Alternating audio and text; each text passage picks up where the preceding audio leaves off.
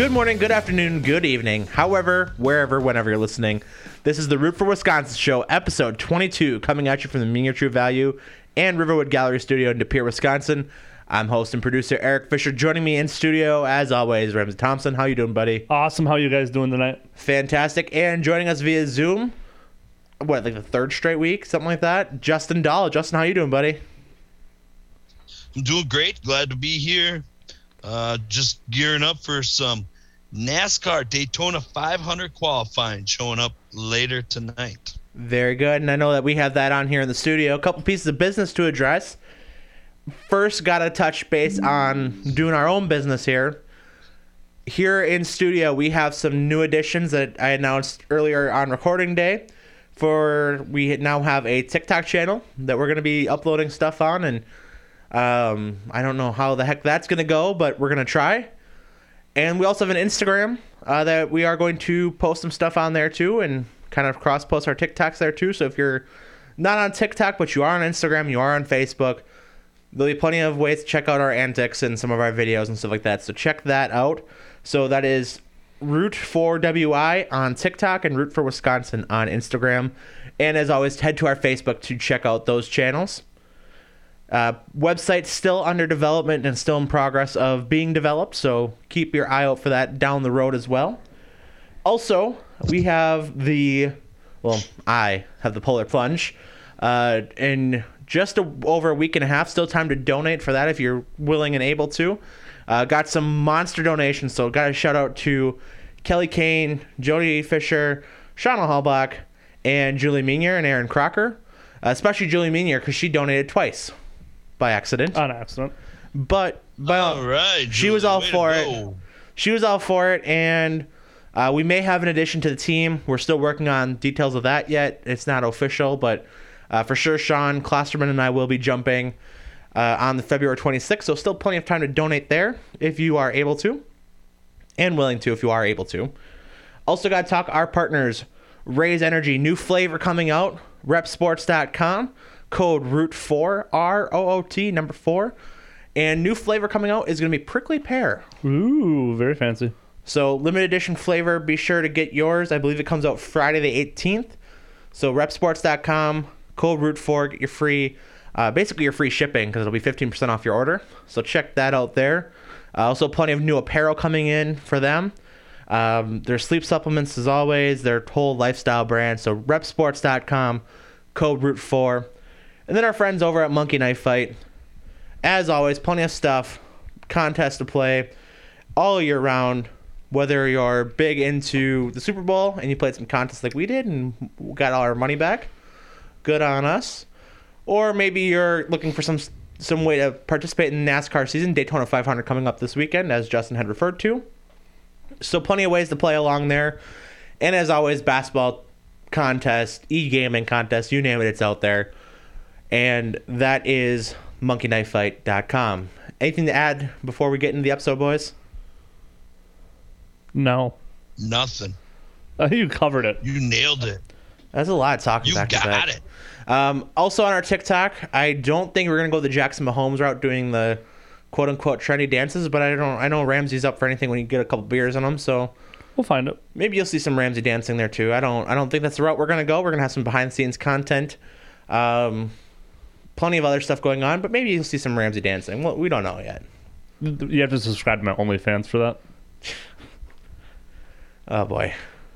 Only Ram 5. Jesus. Yeah, that's only Ram 5. That just happened. On that note, might as well. No, we'll keep that there. Wait, you're gonna promote all your stuff. How can I promote mine? Because it's our stuff. It's not your stuff. It's our stuff. Well, I mean, you guys can subscribe. So that happened. That conversation happened. I mean, I guess do with that what you will. With that, we get into what we had rooted for over the last week. Talking about the positives, and that is sponsored by Fanatics, over 300 plus powered stores. Get your Rams Super Bowl gear there. Get your NASCAR gear there. Packers, Brewers, Bucks, Badgers, you name it, it's there. Fanatics.com, #LoveOn. And Ramsey, you're starting off this week. What did you root for? This is audio means you can't just a shrug. Yeah, I don't know. Well, I'll give you. May I? You. Yeah, you may. This is on behalf of Ramsey. Ramsey, there is a new full-time driver in the Truck Series now There is. that you posted about on our Facebook page. You're welcome. I was gonna let you have that one. Though that was all you. You sent it to me. I was upset because I'm like, I saw it. I'm like, oh, I'm gonna give this to Eric before he sends it to me because you always send me stuff like right as I see it. And then I tried to tag and I couldn't tag. I'm like, why is it not letting me do that? And you already had me tagged, and I'm like, Is that how that works on Facebook? I don't know. It wouldn't let me tag you in it, but I don't know. So I guess what we're ultimately dancing around alluding to, Ramsey's favorite celebrity, the only one that he's ever actually went gaga for and got starstruck by, Ty Majeski is now a full-time truck driver for Thor Motorsports, driving the 66 truck. Yeah. Which is that's kind of the Hendrick Motorsports of the Truck Series. That's arguably the best truck program in that series right now. So he will be joining. Are they Chevy or are they Toyota? They're Toyota. I believe they just switched to Toyota. They were Toyota last year too. That's right, because they switched right before the season last year. So he will be teammates. Was it Matt Crafton's on his team? Yep, Matt Crafton. They have the 99. I'm not sure who's in that truck this year. Rhodes is on that team. So plenty of big names on that team. He will be sponsored by primary sponsor Cincinnati Incorporated, driving the 66 Toyota Tundra TRD Pro. Which, this deal makes sense now because he switched from Ford to Toyota for his late model last year. And everyone kind of looked at that like, why did he do that? But this all it all makes sense now. And one other thing that was kind of got lost in the shuffle of the whole thing was he was a part-time driver for them last year, raced in a handful of races down the end of the season stretch, and signed a deal in the off season to remain with them. The caveat was that he stated, "I'm still a driver." Like cause he has an engineering degree as well, and he wanted to be very clear that he was about pursuing his NASCAR career and still being a driver. And Thor Sport said, okay, by all means. They re-upped him, and they were going to have him as a part-time driver until just under a week ago. And Cincinnati Incorporated will be sponsoring the full-time driver, Ty Majeski, as he chases a 2022 championship. Good root for Ramsey. Good root for. That's awesome. Justin, you're up. So I'm going to go in a totally different direction. Well, I do think the Ty Majeski thing is awesome. And Ramsey was about as quiet as he was when he got to meet Ty Majeski in his root for. My root for was, and I'm gonna, I'm gonna go back to the old man of the show here, guys. But that halftime show of the Super Bowl for me was phenomenal. Me and my wife were living up our glory days back in high school when all this stuff was going on. You played it on the phonograph? Yeah, it was awesome, man. Yeah, so we really jammed out at halftime of the Super Bowl, and it was probably the best one I've seen in a long time, to be honest with you. Yeah, I was a big fan of it too. I know this is the first halftime show in a while that seemed too quick. And I don't know if it actually was, if it was just because it was that good where you knew every song and you were into it, or if it just was maybe a little shorter for whatever reason. But yeah, I was into it. I could have did without Kendrick Lamar, and Mary J. But the rest of it was, Snoop Dogg and Dr. Dre were awesome. I gotta say, I think my favorite part of the halftime show, besides the obvious, the performance was incredible. But the part that probably goes very slept on, and it's just the funniest part to me, is Evan McPherson, who, usually kickers aren't in the locker room very long. He basically said, fuck it, I'm going to go hang out and watch this concert. What else is he supposed to do? He's not just going to sit in the locker room, but he's out there. Basically, it looks like he has any, because he's a kicker, doesn't have any shoulder pads on, basically. Just sitting there jamming out. Stay loose. I was a big fan of that for him, too. Stay loose, man. If you're a kicker, though, what else you're supposed to do? That's what I'm saying. I know good on him for that, and good on him for getting to enjoy the halftime show. I bet you he's the only player, maybe Matt Gay and Hecker for the Rams. Maybe.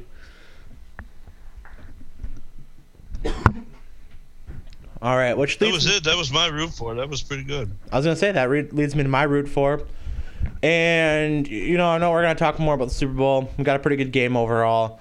But I'm going to go with someone, I know I've talked quite a lot about this, but while we're kind of talking about homecomings, Kiefer Sykes getting to play against the Bucks last night, and making his kind of return to the state of Wisconsin in his pro basketball career.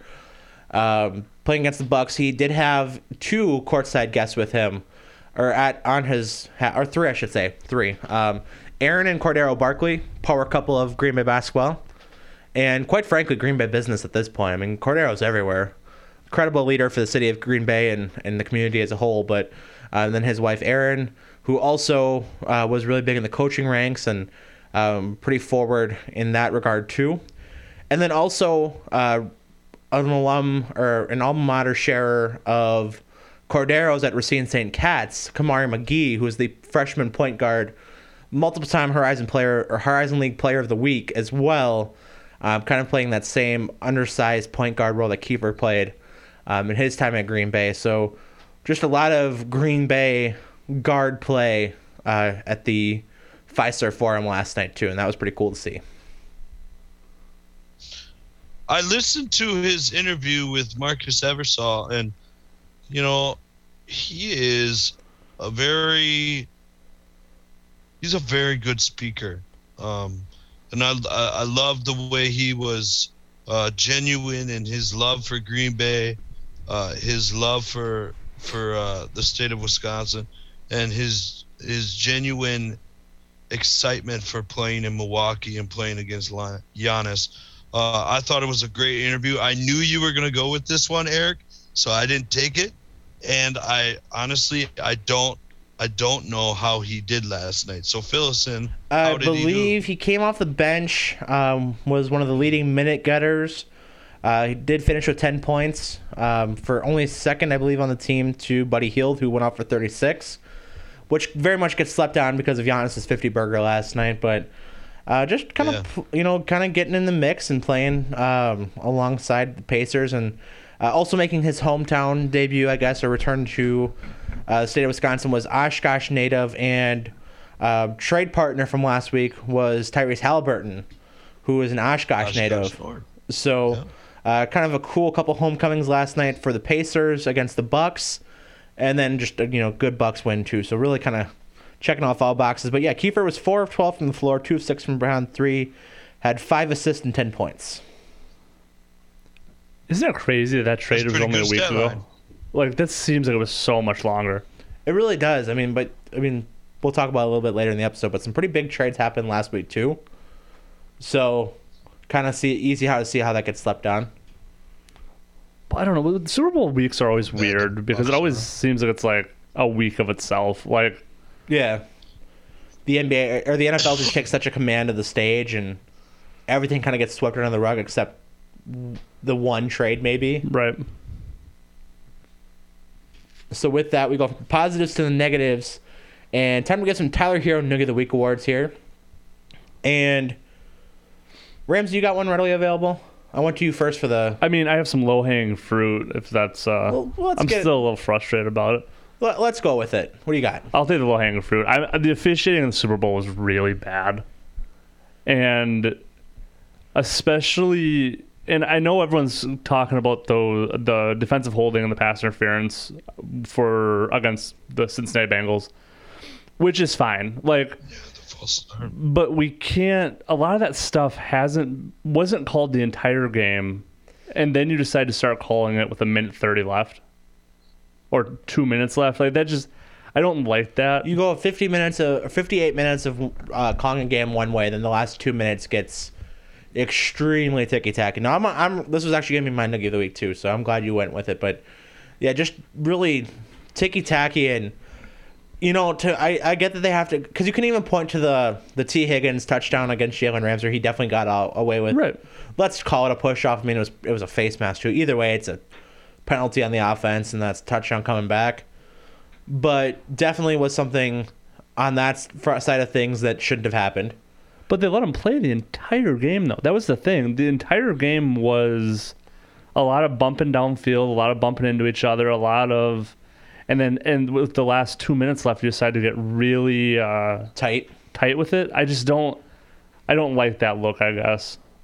Do you have any others? Not off the top of my head. So I'm gonna kind of just go on with that. So I'm not saying that this is that this was the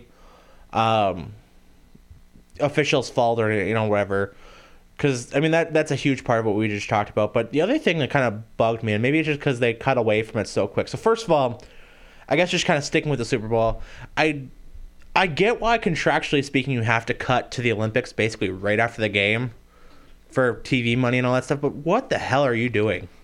Yeah. I get it from a TV perspective, because that's where the money is. You're going to try to keep that same audience, and then you're going to have the friggin' mono bobsled. Well, why wouldn't you put like Shaun White's half pipe there? You know what I mean? Like if that's what you were going to do.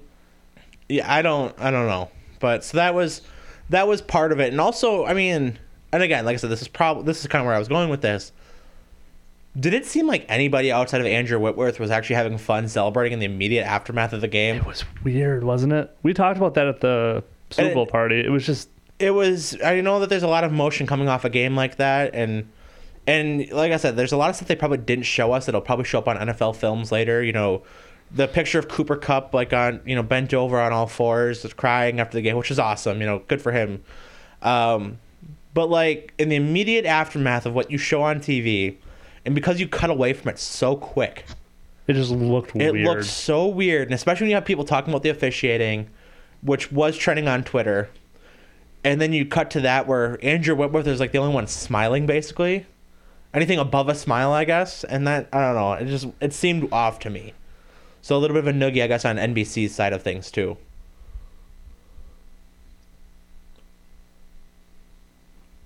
Justin, yeah. Yeah, I didn't. The celebration part of it, you're absolutely right. It seemed dull.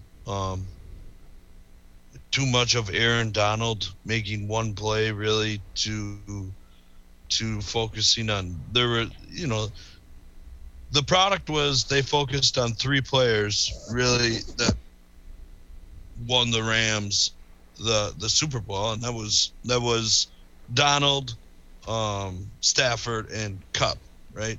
Like nobody else was a factor in it. I didn't like that, and you're right. How short it was to cut right to whatever they played afterwards. It was easy to turn it off and move on with my night and watch it. The mono bobsled, the new event of the Olympics, the monobob. I'm going to tell you one thing. I have not watched one lick of the Olympics so far. I watched last week's half pipe because I wanted to watch. I'm a big Shaun White fan, so I watched Shaun White last week. I think I technically had it on for 10 minutes last week when we got done recording, and I didn't even pay attention to it. I had it on in the background on Saturday night, and it was on in the background Sunday after the game. I could not tell you who has won an event to this point. Like I know that the U.S. women's hockey team is playing for gold tonight. I cannot say that I'll be watching, but right. I know what's happening, and that's about the extent of my Olympics coverage. Does anybody care about the Winter Olympics though? People barely care about the Summer Olympics. I would say usually to this point in my life, and I like the Summer Olympics. You like, but I mean, it's not like it's. I'm tuning in to watch something. If it's on, I'll turn it on. In my 25 years of life, I've enjoyed the Winter Olympics as a whole, but the last two I have not been into that much, and especially this one. It's because you're getting old. It could be, but I've had no really rooting interest in turning it on, and I guess I'm happy for the U.S. men's curling team because they're just an internet sensation. I don't know if they're winning or not, but a couple people from Wisconsin are pretty cool on there, and the dude who looks like he just chugs Busch Light at every time, where he's got the long hair and the tattoos. Like I'm sure that's like Ramsey if he was into curling. I'm into curling. I want to do the monobob. Someone fund my monobob team, and I'll go to the Olympics. It's $30,000 to buy a bobsled. So I guarantee I'm faster than some of those people that were on. You can make one. that's what we said. We were talking about that. That's the extent of watching the Olympics. I can make one. It's just that Mel won't let me build carbon fiber in the garage. She said, there's too many toxic chemicals involved. And I'm like, I know how to do it, though.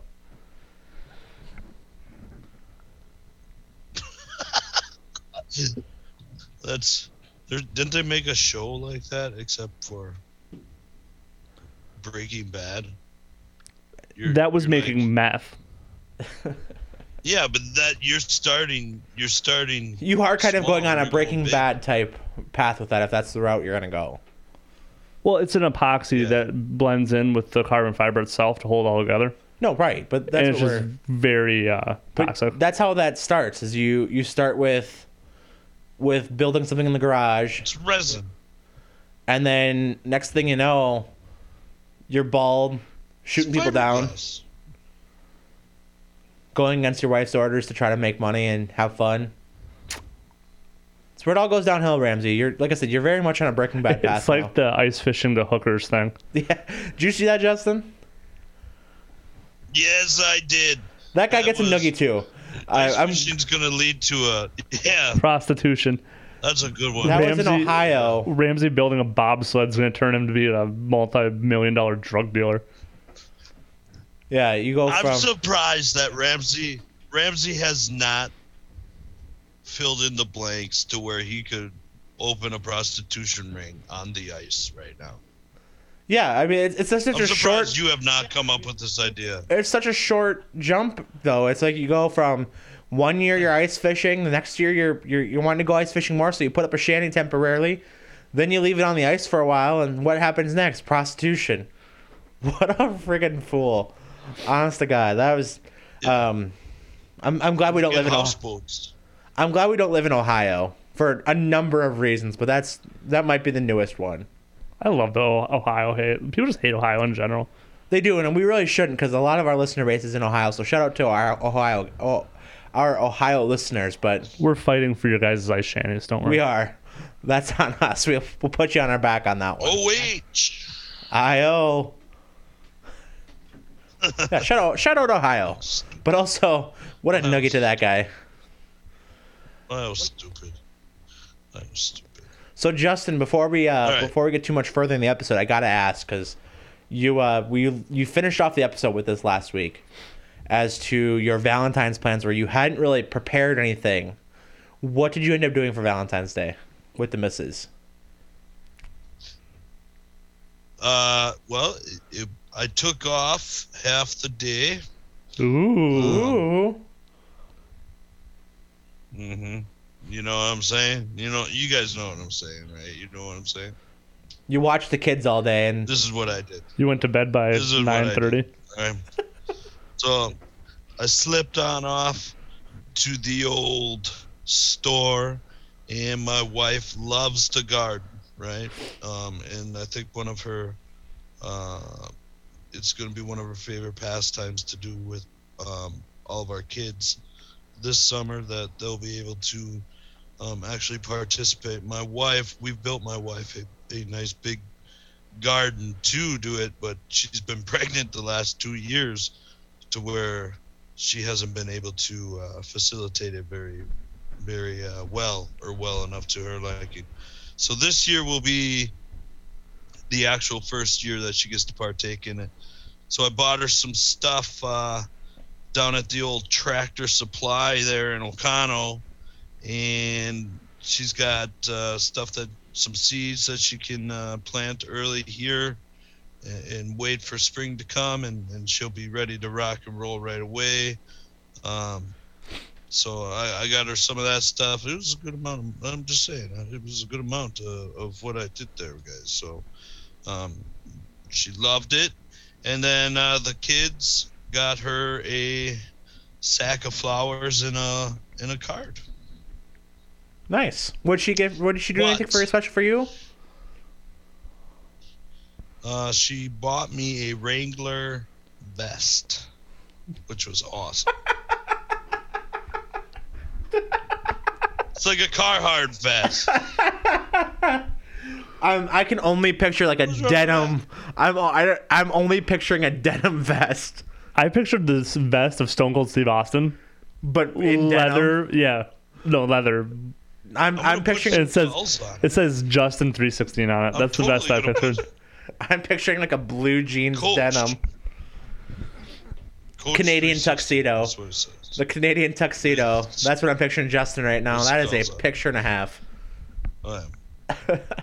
Ramsey, how'd your Valentine's Day go? Good. Pretty quiet. We just hung around the house, made dinner. Watched Jackass 3D. Nice. Nice. We went to sushi at Sushi Lover in Green Bay. I can't get into the sushi bandwagon. Really? Can't get on it. No way. So no free ads here, but Sushi Lover, one of the best parts about it. So, first of all, you have to get there super early. So we got there. They open it like for dinner. I think at like 4:30, something like that. We got there at like 5, and we had like an hour and a half, or we had like an hour wait. So, popped across the street to Town Brewing, had a beer, played some pinball, had a good night there. Got the phone call to head back over, just right across the street. And all you can eat, you can get hibachi steak, chicken fried rice, the noodles. If you're into sushi, which I am, go for the sushi. Dessert, they got all the options. The only thing you really pay for in addition to the all you can eat is if you get drinks, and that's really about it. But all you can eat sushi, hibachi steak, hibachi chicken, chicken fried rice, the works. It's all there. Crab Ragoons. Definitely worth checking out. A little sight and see Green Bay. Yeah, so good. Are you guys sushi? It's good stuff. I'm with Ramsey. I can't get on the sushi bandwagon. There's something about raw fish that. It's not all raw though, Justin. That's the thing. I've tried to get on the sushi bandwagon, and it's just not my thing. Which is fine. Not everything's for me. It all should be for me, but like sometimes it's not. Yeah, like I said, it's not So all. I got a question. It's not all raw fish, though. That's the problem. I think it's a very big misconception. This is about the longest sushi conversation we should ever have on this show. So, but I got a side question. Are you guys watching qualifying right now? Yes. Do these cars not seem slow? They are. They're only doing 170. 76. 180. 176. That's terrible. Yeah. Well, Boring. In the car's defense, I mean, we're watching the very early stages of qualifying here. It's not like we're seeing any prize winners so far. I mean, Kurt Busch is probably the best of the 5 that have been here, and he's racing in new equipment. But we're talking though; these cars aren't. They're still. Daniel Hammock run the Xfinity Championship. We're still running sub 180. No, I That's understand slow. I mean, and these cars are big too. That's what. If you look at those cars on the track, ugly. they're wide, and look at them crab walk down the front stretch too. Yeah. Sorry for our listeners. We are It's a live reaction. watching qualifying. And we are 3 adults who should not have any business being adults. So that's how that goes. But Justin, so I guess that really covers us on Noogie's positives. Justin, how about you lead us off with the Badger report? Oh, what happened with the Badgers? Well, they won a big one last night. Johnny Davis with a hell of another game. He had 30 points and 12 rebounds. There's a lot of speculation that Johnny Davis could not only be the Big Ten Player of the Year, but the National Player of the Year. Outside of that, Lost a bad one to Rutgers on Saturday. They lost a bad one to Rutgers, yeah. I didn't get to watch that. I was busy on Saturday. So it was terrible news to find out via the cell phone when I had a free moment. Other than that, boys, it's just basketball right now that's taken over the Badger land. There's not I think Bobby Ingram's contract finally came out that he is going to make $500,000 a year on a 2-year contract that is probably going to be like a yearly renewal. So if they finish so high or wherever, and other than that, there's not a lot of talk going on outside of basketball and March Madness gearing up with the Badgers. So, Justin, I know we were just talking about the qualifying, and not to cut you off on the Badger report. However, last year, the cars were running mid 40s, like a 46. These cars right now are running over 52nd. So they've added 4 seconds a lap to these cars. Yeah. They're running qualifying last year. Just looks like they're looks methodical. Your average speed was plus 190, and these are not even hitting 180. So, you're talking 11 miles an hour and 4 seconds a lap. These cars are considerably slower, like considerably. Like that's an eternity. Right. Although if you do look at the times right now, you have everyone split up by 0.7 of a second. So 8 people have qualified so far, split between 0.7, which means that what the car is designed to do was to be a little more standardized across the way, basically making them Trans Am cars.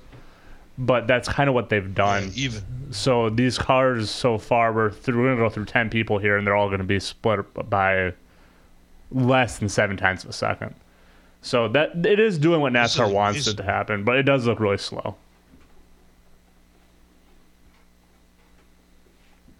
Ugly. Anyways, that was the Badger report. The Badger / Daytona 500 report, Eric. Good stuff, boys. So I guess I'm going to start with a little bit of a Bucks, because we actually have some Bucks stuff to talk about. Bucks are in action as we speak. They are off tonight. My apologies. They are playing tomorrow night at home against the new look 76ers, which we'll talk about here in just a few seconds. Bucks have been playing some better basketball as of late. They are now at the 3 seed, or would be the 3 seed in the East if the season were to end today. 3 teams within their own division right now in that Central Division, all within about a game of each other. So good stuff there if you're into the division races. But Bucks the 3 seed at 36-23. We had the NBA trade deadline last week, which we talked about pretty heavily on the show. The Bucks have made a trade, and I want to get your guys' reaction on the trade itself, because I really didn't love it from the Bucks' perspective.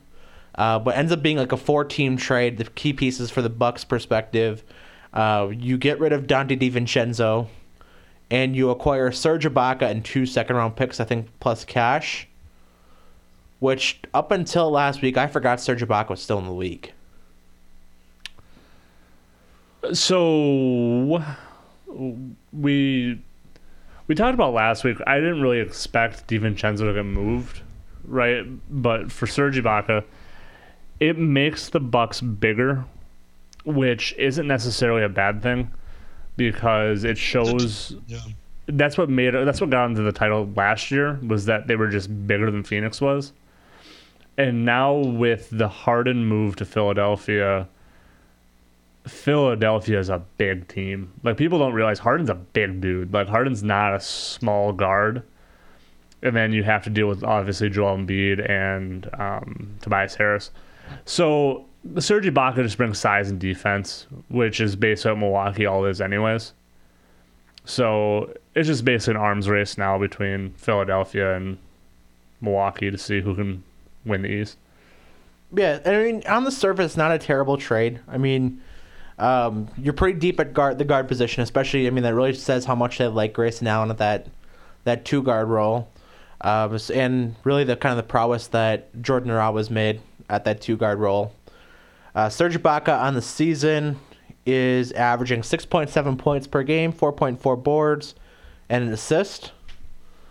Wasn't DiVincenzo coming from his contract, though? I believe he was. I think that was kind of the reason he ultimately ends up getting moved.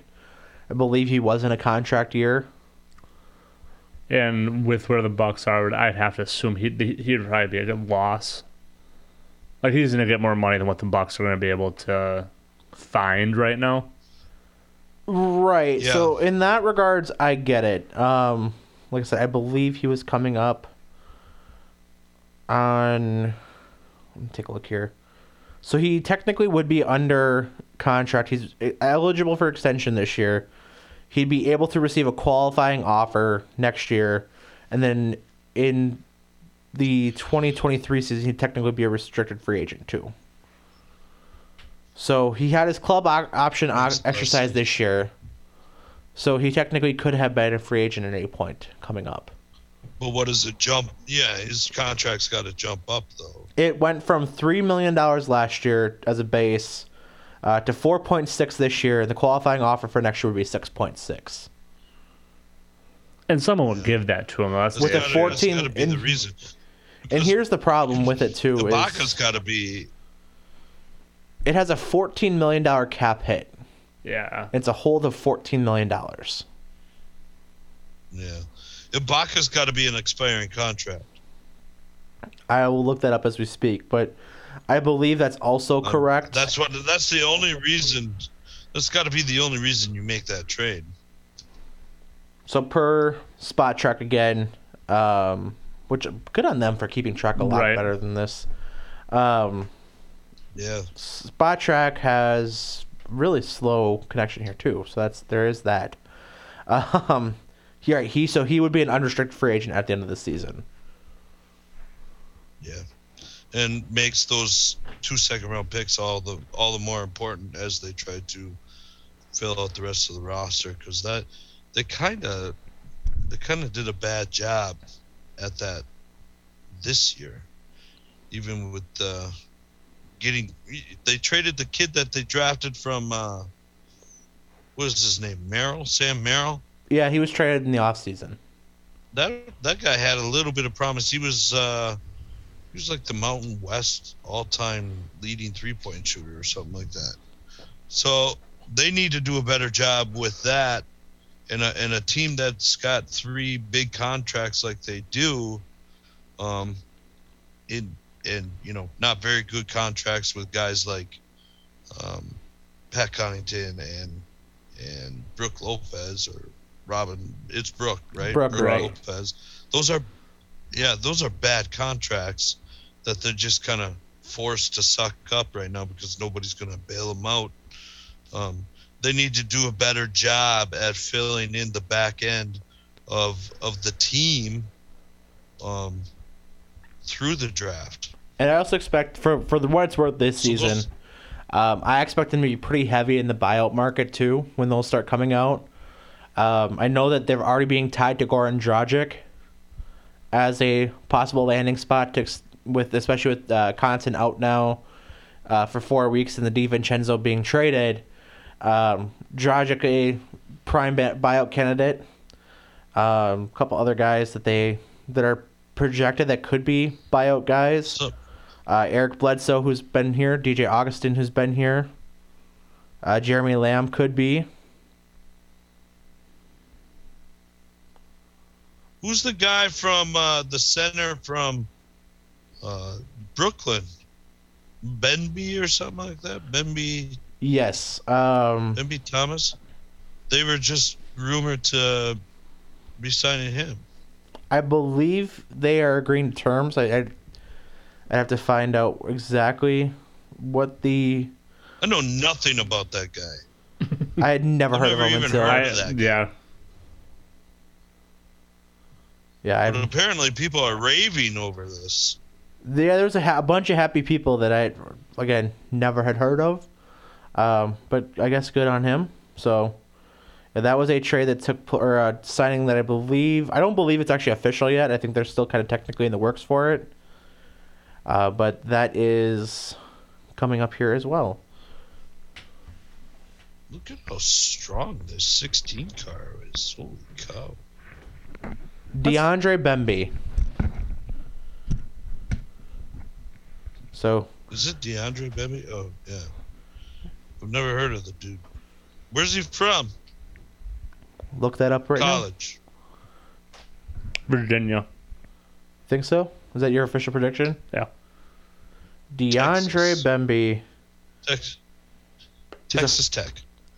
Is that fact? He went to St. Joseph's. Where's that? New York? Rod Marinelli. Oh, no. That's Phil Martelli. You're just throwing around words now, Rod Justin. Marinelli's a football. Pennsylvania, by the way. Rod Marinelli's a football. So close. That's close. It's in Philadelphia and Lower Merion. There we go. Shout out Kobe. Phil RIP. Martelli. The Fighting Martellis. He's not the coach there anymore, though. So, you want to know a famous alumni from St. Joe's? Come on, guys. Jameer Nelson. Delonte West. Heard of Delonte West. You've heard Jameer Nelson, too. I know. He was on that That was Orlando the Magic best team. team ever. They play in the A10. It's a good conference. Sure. maybe in 1912 when they were all there. None of those guys have been in the league now for, 10 years? They had Charlie Brown Jr. Jameer Nelson's still in the league? Is he really? I don't think so. Jameer Nelson is not in the league. He is serving as the assistant general manager for the Delaware Bluecoats of the G League. Yeah. He's in the league. That's in the league. Kinda. You didn't say play. It was assumed. What else would we have meant by that? This is why we can't have nice He's things. in the league. Anyways, as I'm watching the qualifying, on this one again. I don't mind the number move forward as much as I thought I would. I don't like it, but I don't mind it as much as I thought I was going to hate it. It's not so bad when you're watching single car. I'd like to see it in pack. We'll get there. How hard it is to identify. We'll get there. You know what I mean? So with that, we go from the nonsense of basketball talk. We're going to start talking some betting talk and just kind of wrap up the Super Bowl betting talk. We'll talk about the Super Bowl here in just a few moments. But the overall standings of our betting now. I had a bad week. You had a terrible week. So going into the week, the standings read as such. And I'm getting them pulled up here as we speak. But coming into the week, coming into last week, I was at 12-11. Justin was 13-10. Ramsey was 8-1. After this week of Super Bowl bets, not bad. I am at 19-14. Justin's at 14-12. Or excuse me, Justin's at 17-16. Ramsey's at 14-12-1. So all technically we're positive still. Not the best week for Justin though. It's a pretty good week for me and you. I was very happy with how my week went. Well, 17-16? I was there, so I was 4-6. I wasn't as bad as I thought it was. I thought I was way worse than that. I didn't even think I won a bet. We were talking about that pre-show. I'm pretty sure even at 4-6, you probably still made money, depending on what your bets would have been. Yeah. Like you're probably still bringing money home. All right. So just kind of recapping here, to kind of go line item by line item. Mayweather's car. We had the spread of the Rams favored by 4.5. I won that one. You guys did not. You guys both took the Rams money line, so I lost there. Rams and I took the under. Justin, you had the over, so that missed as well. That was an over under 48.5. Yeah. Rams and I both had heads. You had tails. It was heads. The national anthem did go over the minute 40. We all had picked under. The odds for the Super Bowl. So technically neither one of you won. I did get Cooper Kupp right. That was plus 600. So good on me. That would have been a nice little payday. Yeah. The commercial to play first, Taco Bell versus QuickBooks. We all said Taco Bell. It was QuickBooks. The jersey that Drake wore, we all said Rams. We all got that right. Will Eminem wear a hoodie or a hat? The answer was yes. We all had yes. And then the color of the Gatorade. Here's where you guys would have made some money back on this, especially you, Justin. You both had blue, which was correct for the Coach Splash. That would have been plus 325. I had red. I was trying to play the long odds at plus 1,000. It was also kind of going on the basis of the Bengals winning. I thought it would have been red, but Rams win, blue Gatorade, plus 325 for you guys. So, again, not a bad week. So do we want to talk about the Super Bowl? I mean, I think let's do we'll do 4 picks for this week. And then we'll get into it. Sure. So first we're going to pick as we sit, you're in first place? As we sit, I am indeed in first place. That's correct.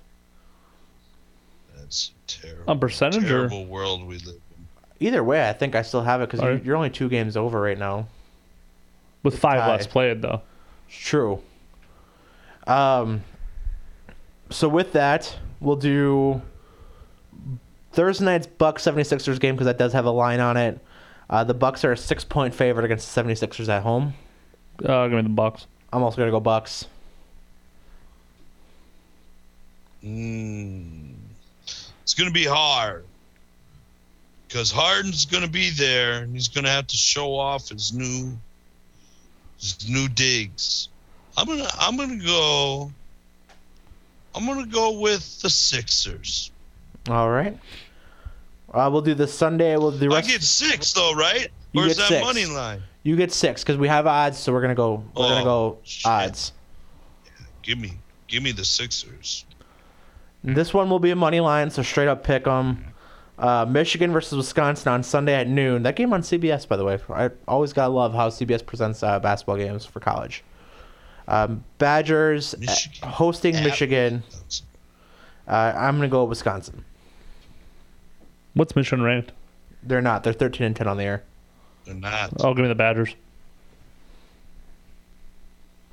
This feels like a trap game. Sunday afternoon. Give me the Badgers. All right, good stuff.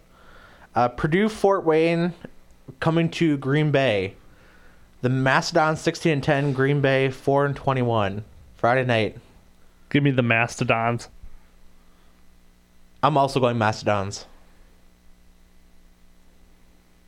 They just played, right? Purdue Fort Wayne and Green Bay. Like last week. They played a couple weeks back. Yeah. 2 weeks ago now. Yeah. Give me Green Bay. All right, good stuff. That's a straight pick 'em? That's a straight pick 'em. Those two were straight pick 'ems. Okay. And then we're going to do the Daytona 500.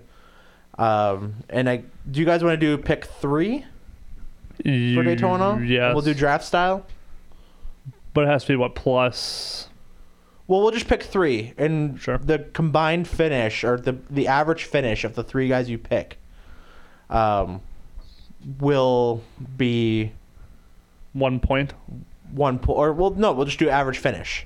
So all 3 of your drivers, whoever finishes the best of those averages. So if one guy gets 1, so we'll kind of go golf score. So it'll be like 1 for first place, 2 second, etc. Sure, we should probably draft, though. That's what I'm going to say. So I think it's fair because Justin is losing, technically. We'll do it NFL style. So he's basically the Detroit Lions, what you're saying. Justin is indeed the Detroit Lions at this point. For this week. And we'll snake style. I'm going to take Denny Hamlin. All right, Justin, that is it. I mean, not that it matters, but that's 17-2 odds. I am going to take Kyle Busch. All right. I'm going to go Chase Elliott and Ryan Blaney. I'm going to go Joey Logano. Justin? Ooh, that was a good pick. That was a good pick. But it's not as good as Kyle Larson. And then my last one, I'm going to go on a limb because I'm like that. All right?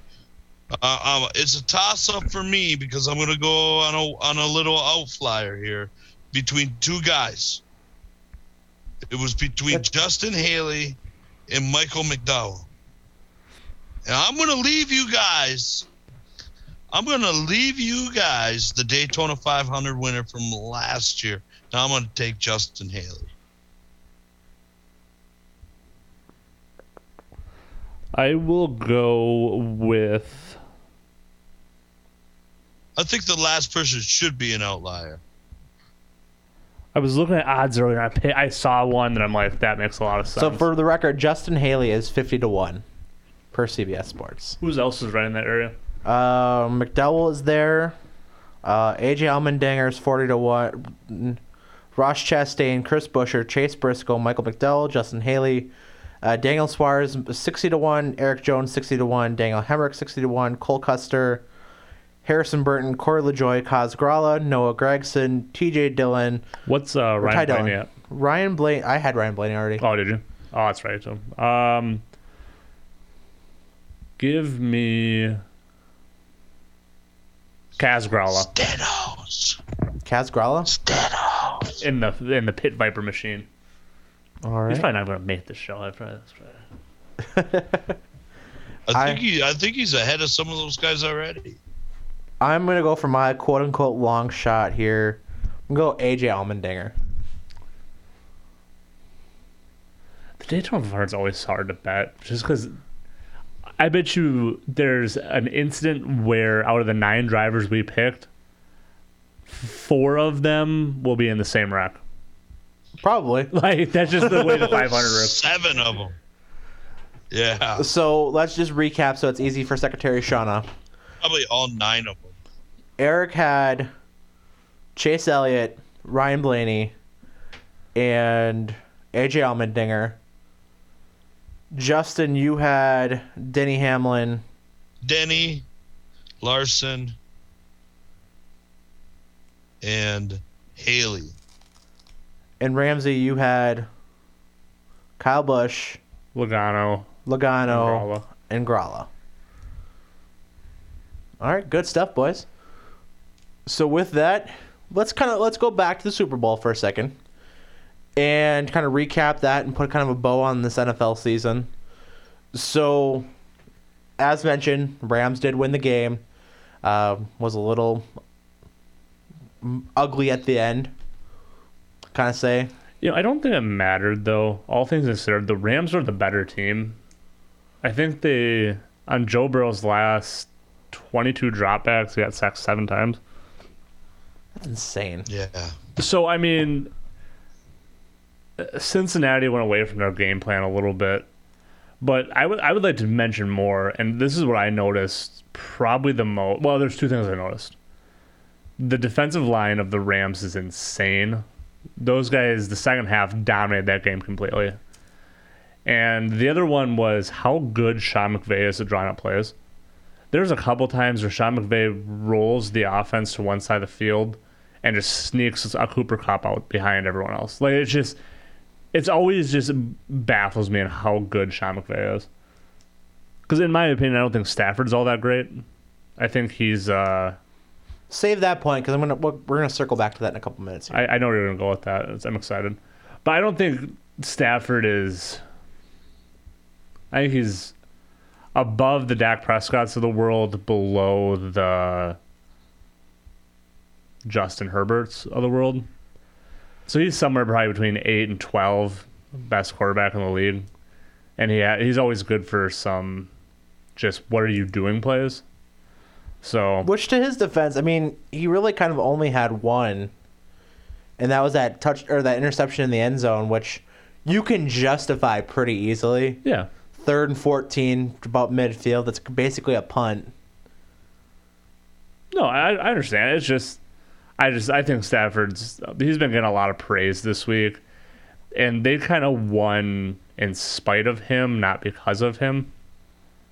I think you could have left Jared Goff there and had the same result with that team. Ooh, wow. I do. I don't know about that.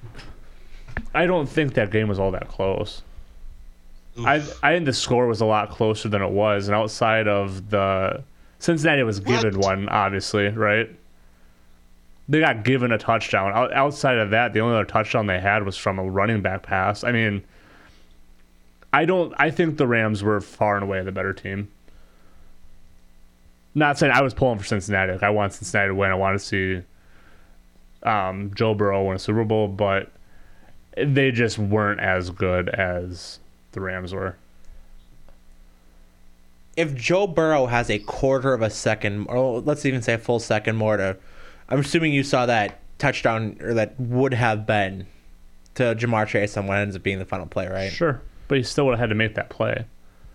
You don't think he does? Not with Aaron Donald there. No, I'm saying if he has a second more, he's rolling to his right. We start getting what ifs, though. I mean, what if Matt Stafford doesn't throw 2 interceptions? I mean, what if the Rams run the ball better? What if this? What if that? As it sits, I don't think it was all that close on talent. Talent to talent, I think the Rams were far and away better. And like I said, outside of a gifted touchdown, I really don't think. I don't think the Rams played overly well, and Cincinnati just couldn't get anything going in the second half, which is fine. Then that happens. But I think Cincinnati was the 6th seed in the tournament that gets up against number 1. They were really good. They're really explosive. But when you go up against one of the big boys, you shrink a little bit, and you just don't have the guys. And I think Joe Burrow is an excellent quarterback. And if I've learned anything from that game, I think Joe Burrow is an insane quarterback. He has sacked 7 times, and that came down to a 4th and 1. Which I think, Eric, you were going to just mention the play calling on 4th and 1. The play calling on those last 2 plays, I thought, I mean, I don't know if it's Zach Tyler just not being the guy or just kind of maybe shrinking in the biggest moment. First of all, 3rd and 1, you run to Samaje Perine, which you have Joe Mixon on your team. Why are you not? You're going for a short yardage first down conversion. Like, why are you not running Mixon there? Even if you do want to maybe sell the illusion that you're going to pass, I mean, Mixon's pretty decent out of the backfield too. Yeah. I mean, you're not really gaining a whole lot there, especially coming out of a timeout. Yep. Because I believe they called timeout prior to 3rd and 1, if I'm not mistaken. So you run that play, and then on 4th and 1, I don't get the play call there either, quite frankly. I really don't get going shotgun when you need a yard to keep the game going. I don't necessarily mind the shotgun. I guess I would say more so the issue was your offensive line couldn't stop. And you spread the field. You didn't. I don't think they had a back chip either to help him pass pro. I believe Perine was on the field still. He was still in the field, but I'm saying I think he was spread out if I'm not mistaken, or if he was running a route. You had no help in pass pro. To dove for the ball. He came out in the flat. Right. Yeah. So I don't get that necessarily that play call on 4th and 1 either. Well, one thing I don't get to, and obviously you just alluded to it with the Jamar Chase running a fly, which I understand that you want to keep the defense honest, run a fly, but when it's that point in the game in the Super Bowl, wouldn't you want your best player being within short and down distance where you can have a quick pass, especially with how the pass rush was with the Rams? Yeah, absolutely. I think we're all on the same page. I think that's just there's some bad play calling by Cincinnati. I think Cincinnati just was. I think they got out coached, and then that's kind of what I was alluding to earlier with the Sean McVay. You watch a Sean McVay offense, and it's just like it's so fluid, and really without the Odell injury too. I think that game is a lot different if Odell doesn't go down in the second quarter. Second quarter. Because he was off to, 2 catches, 52 yards, and a tutter. I mean, Odell stays healthy. He's probably your Super Bowl MVP. Well, that, and then you also had, I mean, he got sacked, 20 times, it felt like, in the game, but I got to say, the grit of the guys playing. Joe Burrow playing through a sprained MCL. Eric Weddle playing through a torn pec. Yeah, and really, when you think about Joe Burrow, he was sacked 70 times last year, including the playoffs. Cincinnati, you need to get him help. I mean, And I get the Jamar Chase pick because Jamar Chase This is, is boy. well, and obviously probably a top 10 receiver in the league right now. He's probably around 10. And I understand why you drafted him, but man, you need to hit either in the draft or free agency on probably 3 good linemen this year. Yeah, you need to find someone to help out Joe Burrow because he will not last if you keep letting him get hit as many times as he's getting hit. Justin. Oh, there he is. Well, sorry. I totally agree. I agree with Ramsey that the Rams were undoubtedly the more talented team. I think the play calling was questionable at the end. I agree with you, Eric, that not having Mixon on the field on the 2 most critical plays of your season in the most important game of the year are very questionable. The call, I knew, it doesn't make sense to me why teams overthink this.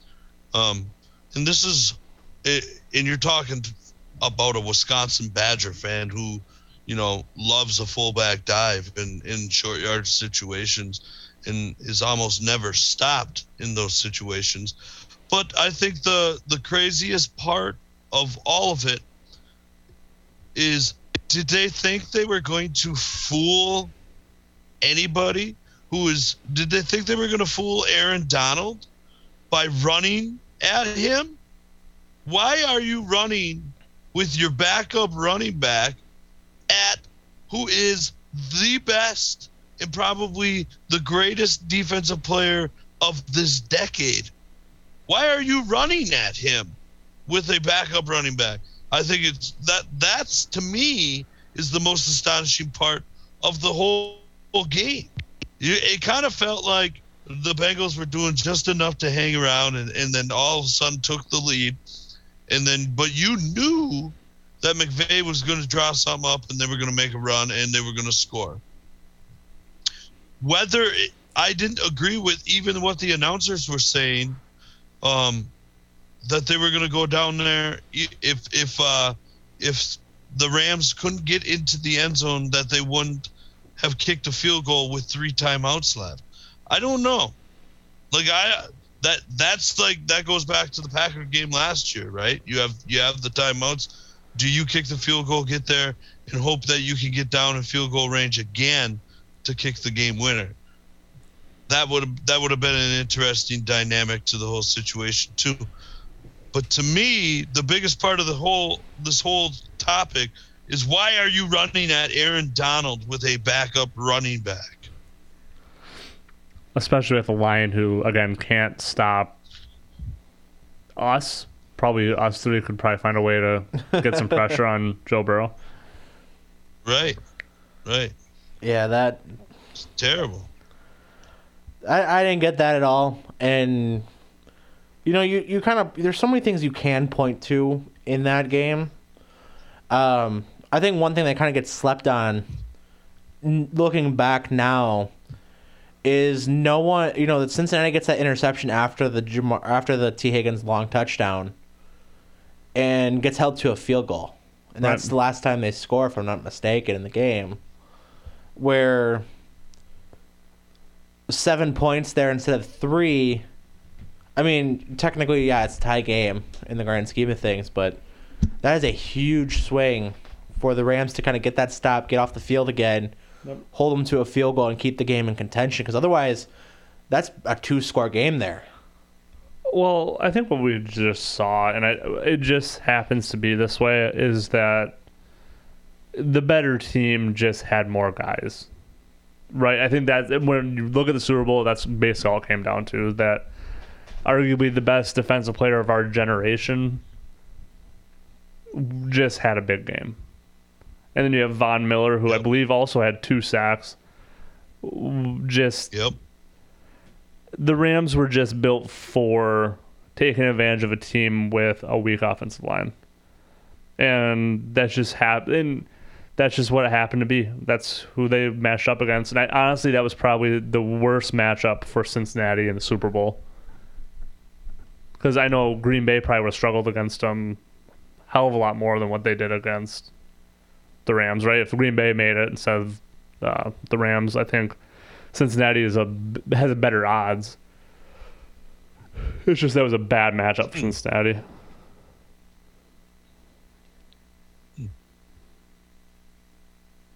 I don't know. I didn't think of it in that sense. I think Cincinnati's just a team that was on a hot run. I think you're right. They were just on a hot run, and they had a hot quarterback that was making great decisions. Zach Taylor was just a hot play caller at the right time. That's really what I think it was. I don't think that they were that special of a team. I don't know that if you could have picked, even if it were the 49ers, I think that was a bad matchup for them. It might have been a little better because the 49ers were so banged up in the secondary, but so I'll say this. that To kind of four is still to kind of touch on your point there, Justin. I think there's a difference between a special team versus a talented team. I think this year's Bengals team was a special team in the sense that they were just able to get it done when they had to. I mean, they had the roster that they believed in all year against anybody's expectations. But yeah, they weren't as talented in most positions. I mean, shit, your number one cornerback basically is Eli Apple, who got run out of New York because he couldn't contend with the NFC East. Well, and I think we kind of talked about last week too, was that the Bengals, I mean, at the end of the day, right, they're an 8-loss team. They lost 8 times. I believe 5 of those games were 3 or less points. So it's just a team like got hot. They had special players. They hit it at the right time. It's just that they ran out of gas, man. That's what it was. For what it's worth, they're still in the middle of a rebuild. They have like $38 million in cap. They were probably the worst roster at the beginning of the season in that division. Yeah. Top to bottom, probably the worst roster in the division. So I think they severely overachieved, and I think a lot of credit goes to people like Joe Burrow, who had an amazing season. I don't know. I would say the conversation that we were having earlier today was that what's more likely, Cincinnati to be a AFC Championship game team or miss the playoffs altogether? And I think I'm on team probably miss the playoffs altogether. So I think it's just. That's a deep division. That's a tough question. And that's a talented conference. That division's not that good. Well, yeah, it is. You still got Baltimore. Pittsburgh will get someone better than Ben Roethlisberger in there, so they'll be better next year. Baltimore still. Garoppolo, anyone's Mason better. Rudolph? They'll do something. Yeah, I agree with Ram. I'll give you that, Ramsey. I do think that they have to make some sort of move, especially with the weak draft class at quarterback. You can take a flyer on somebody for a year. The Steelers feel like the AFC's Washington Commanders team. That's what the Steelers feel like. There's some offensive talent there. Najee Harris is a real dude. Say what you will about Claypool. They're gonna lose Juju. Why? Might as well bring him back at this point. He'll take a team discount. No, he's gone. He's gonna take big money. No, he didn't get offered. He didn't get offered anything last year. Pittsburgh will be better next year than they were this year. I firmly believe that. Regardless of, they might not win more games, but I believe they'll be a more complete roster. Big Ben was limited. They have the outside of TJ Watt, they have aging defensive linemen. They're not very good at corner. They have a terrible offensive line. I don't know that I agree with you on this one. I'm saying that they're going to be better. If Ben's not there, they're automatically better. they were winning in spite of Ben last year. Ben was a dumpster fire. I don't know if I'd quite go him dumpster fire level, but He couldn't move. I think they have to hit because they can take one of two strategies. They can either go back into contend, go get a quarterback, whoever that be, whether they go all in, maybe they try to get Russ, maybe they try to get Kyler out of Arizona. Not that I think either one's really a particularly great fit in that offensive scheme. I think their quarterback, the guy that they should kind of chase for, and that they probably don't have to spend a whole lot on, is probably Marcus Mariota. No, Garoppolo. Garoppolo's better. Mariota's a backup. He couldn't win in Tennessee. I don't know that I agree with your comment either, Eric, because what was one of the best things about Ben Roethlisberger was scrambling around within the pocket to extend plays. Like, that was Ben Roethlisberger's game, right? What if you have a quarterback that can run like a Kyler Murray or a Russell Wilson, and you add the dynamic that they can run down the field for yards? I don't know that I agree with what you're saying. But they're both undersized for, and I'm not being Mr. Height, pretentious guy. That they have to be 6'4" like Josh Allen, but I don't think either one of them has the build to be with like you said, a crappy offensive line at best, aging. I think a guy. I think ultimately the route that they take, you take a 1-year flyer on a guy because the quarterback class isn't that great this year. You really don't have capital to move up in the draft either way anyway. I think a guy like Mariota makes a lot of sense there. You wouldn't go get Mariota, though, over Winston or Garoppolo. Either one of them, too. Any three of them. I think that's the kind of tier quarterback you're looking at. You take a flyer on them. If they work out, great. The thing with what Pittsburgh is that I believe that offense was somewhat limited on Ben's athletic ability at the end. So this past 2 years, I think the offense has been tuned down because Ben didn't have the arm that he did 4 years ago.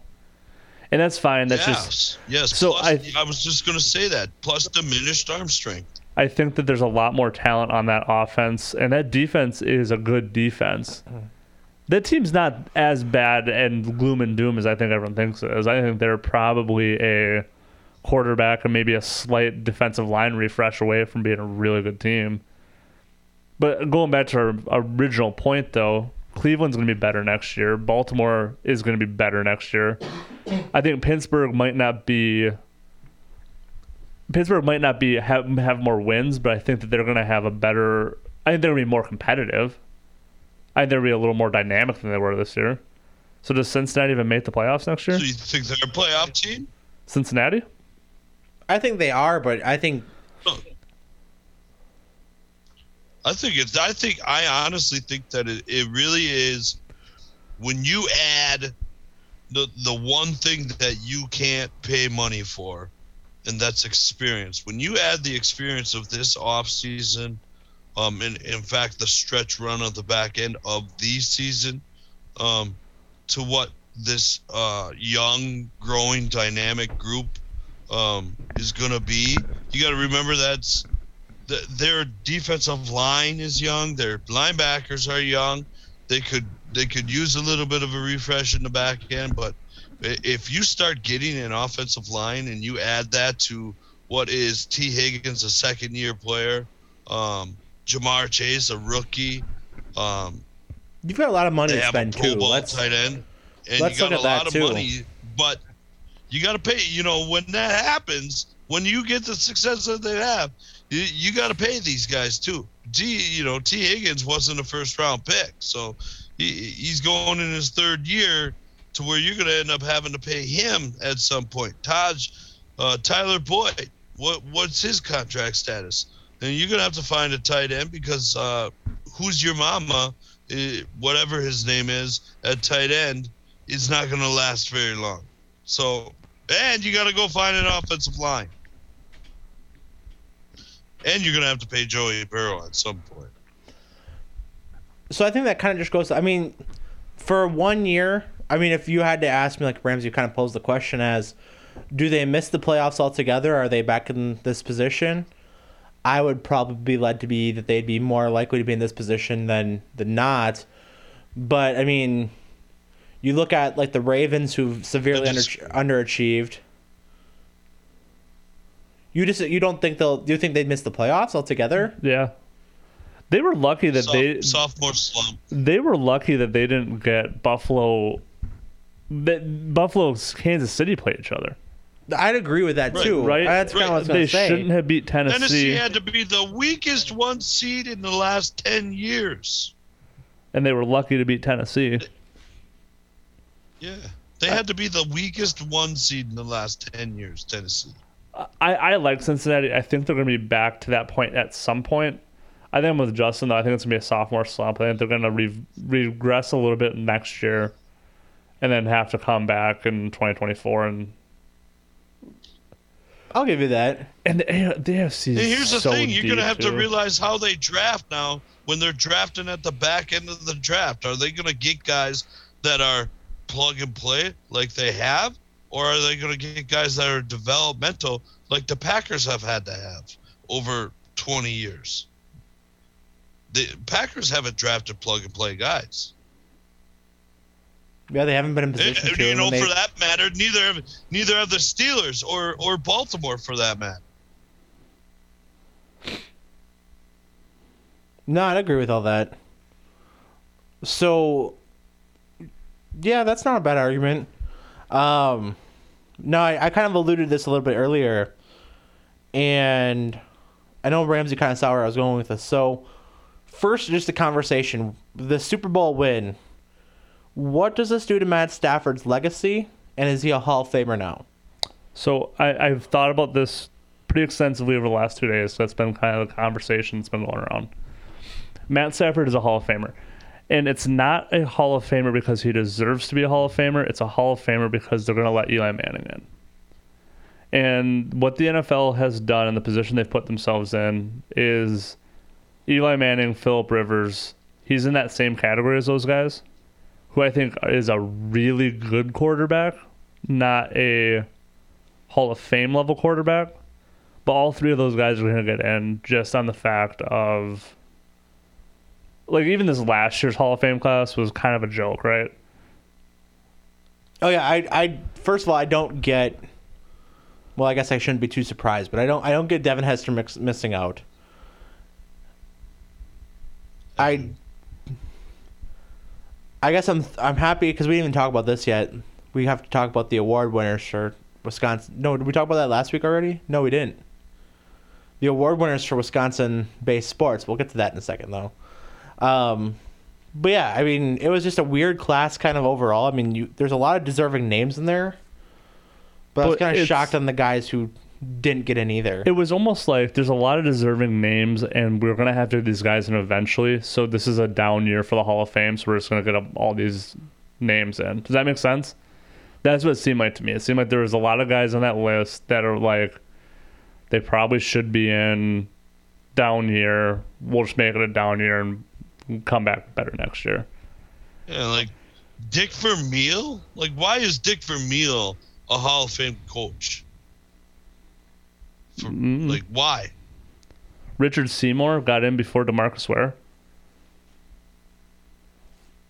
I got nothing.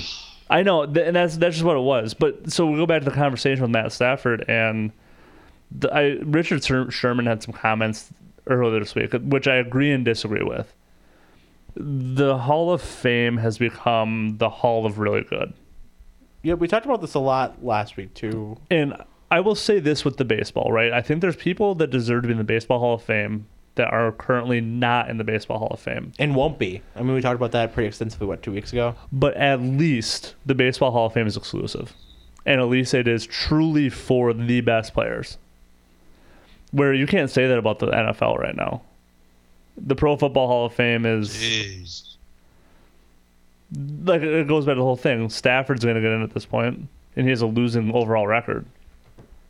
Someone like Eli Manning's going to get in, who is, 50-50 for his career? I mean... Less than. Technically, he's a losing quarterback, too. And it's just a thing that, like I said, some of those guys are going to get in, and if they're in, your argument can't be to keep, like, people like Matt Stafford out.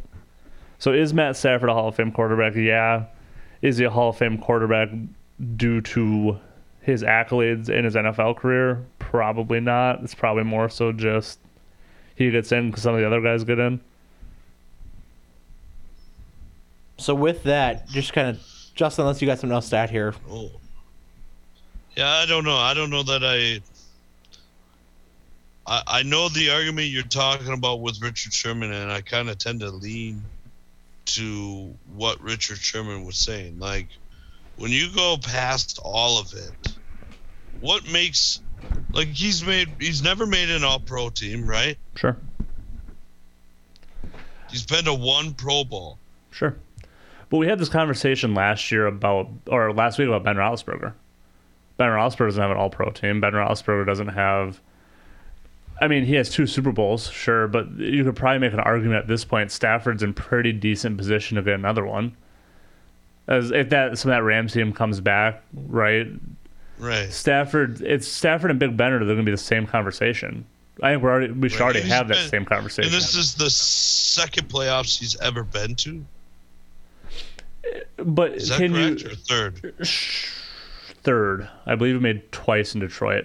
I believe that's correct. But can we necessarily hold the Detroit years against him, though? He is. I don't. Is it more impressive to have... I don't know how we can argue... I don't know how we cannot argue that... Like, think about it. I don't know how we can argue... How are we going to hold the Detroit years against Matt Stafford? But if the Packers lose Aaron Rodgers, then we're probably not a playoff team. Do you understand that part of the argument? Like, Aaron Rodgers is a no doubter, right? Right. Yeah. There's no way, like, but Matt Stafford, if he is a Hall of Famer, there's no way he's a first ballot Hall of Famer. Well, Ben Roethlisberger is. And I know this sounds like a ludicrous argument, but with Ben being done, Stafford's going to play for another 5 years. I bet you Stafford and Ben's numbers look very similar when they're said and done.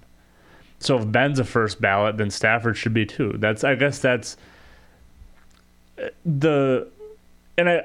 too, it kind of goes back to what we talked about before, is what's the criteria for being a Hall of Famer?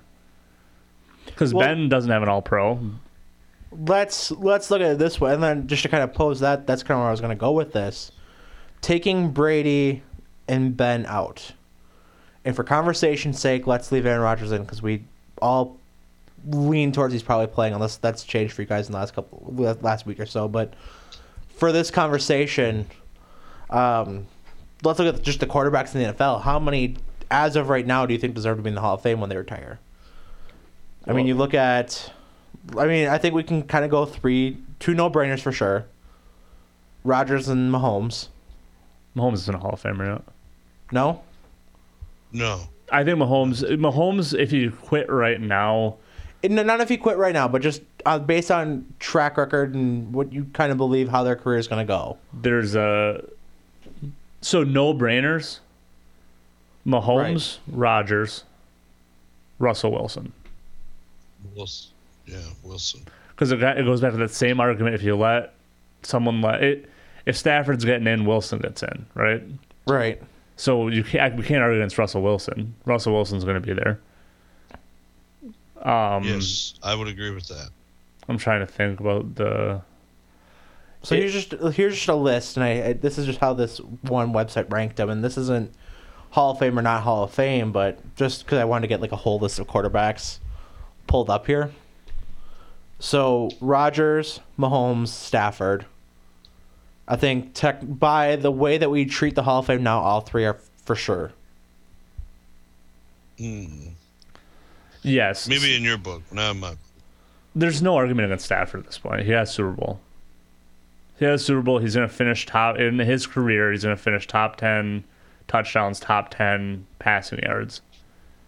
He'll get in just on that. I'm going to go. The individual. For the sake of this argument, I'm going by today.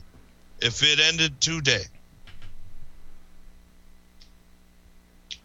then Rodgers and Wilson are probably the only two guaranteed. Yeah.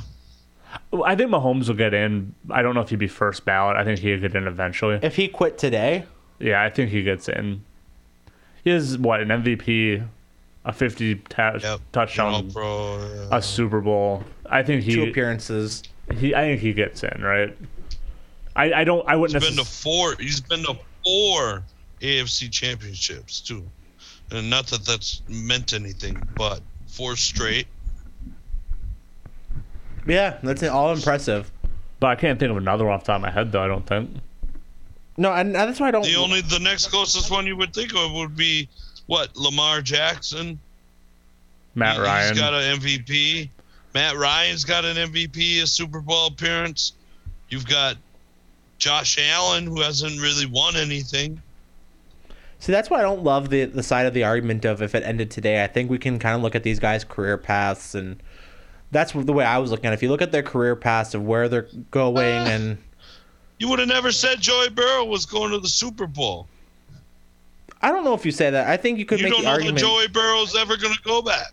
No, you don't. But I think you can kind of look at the projection of how he's played this, really, let's call it a year and a half. Sure. And I'm not saying he's in that conversation of Hall of Famer or not, because I think he still has a lot yet to prove. But I think the track record, if he keeps if you say Matt Stafford's a Hall of Fame quarterback, so is Trent Dilfer. I don't think it is because that's 2 totally different. I don't think he is because of just the Super Bowl. Why? Otherwise, you throw Joe Flacco in there too. Well, I think Stafford gets in. He's got the numbers individually too. This is the same. We talked about this last week on the pod about Ben Roethlisberger, and I said, Big Foles. "Are we sure he's a first ballot Hall of Famer?" And everyone said yes. Stafford is going to have basically mirrored numbers as Ben. You can't, if you're going to let Ben in, you have to let Stafford in at that point. And that's what the issue has become, and that's what we were just talking about, is that if it's kind of going to get to the point where, well, we let this guy in, we're going to have to let this guy in. So is the Hall of Fame... The Hall of Very Good? It's the Hall of Very Good. I think we're looking at it from a little bit jaded of a thing where Eli Manning's going to get in, right? He shouldn't. He shouldn't, but he's going to. Ben Roethlisberger is going to get in. Stafford's going to be so close to Roethlisberger. If Roethlisberger's in, the contemporaries. Stafford, you can make an argument it's better arm talent. Stafford gets in. Wilson gets in. Phillip Rivers. There's a lot of those guys that are going to get in just because their numbers are going to look good enough. I don't know that. Phillip Rivers is an interesting conversation, too. I don't disagree. And honestly, all those guys we just named, if it's me, I'm probably not going to... Well, I think Roethlisberger gets in, right? I would not vote for Manning. I would not vote for Stafford. I would not vote for Rivers. But it's going to be one of those things that's going to be... There's going to be somewhat of a down year, and one of those guys is going to be up, and... Well, especially because you stay in it for forever, basically. I think when you put it that way, Ramsey, you're going to have a down year. I think that's the best way to explain how he would get in. But let's just say Stafford is up this year. Stafford deserves to be in just as much as anyone else that got in this past season. Except for Leroy Butler. I don't even know if Leroy Butler should have got in. Again, come on. It's become the Hall of really good. Leroy Butler was really good. Was Leroy Butler a Hall of Famer? See, Leroy Butler, for me, I mean, personal bias aside, whether that be as a Packers fan or just having maybe kind of a blah reaction with him one time where, it was middle of summer, as a kid, and I really didn't think it was that bad as much as my parents did, but Leroy Butler, I think, gets in based on what could have been and what he had the track record where he was probably on path to it for sure, and then the injury happens. It's the same thing. I mean, because I was listening to this on the radio the other day. Besides Aaron Rodgers right now, are there any other Green Bay Packers you can think of that deserve to be good? Mike Holmgren aside, because I think Holmgren you could make the case for too. But are there any other Green Bay Packers that you can make the argument for at this point? Maybe to be a Hall of Famer? Right. Maybe Shannon Sharp or Sterling Sharp. Clay Matthews. Clay Matthews, maybe. He'll get in. Clay Matthews will get in. David Bakhtiari will get in. Devontae Adams will get in. No, nobody playing right now. Yeah. Nobody playing like outside of Aaron, because I mean, not even outside of Aaron Rodgers, but the guys. What about Jordy? I don't think Jordy's Hall of Fame worthy. He's Packer Hall of Fame worthy.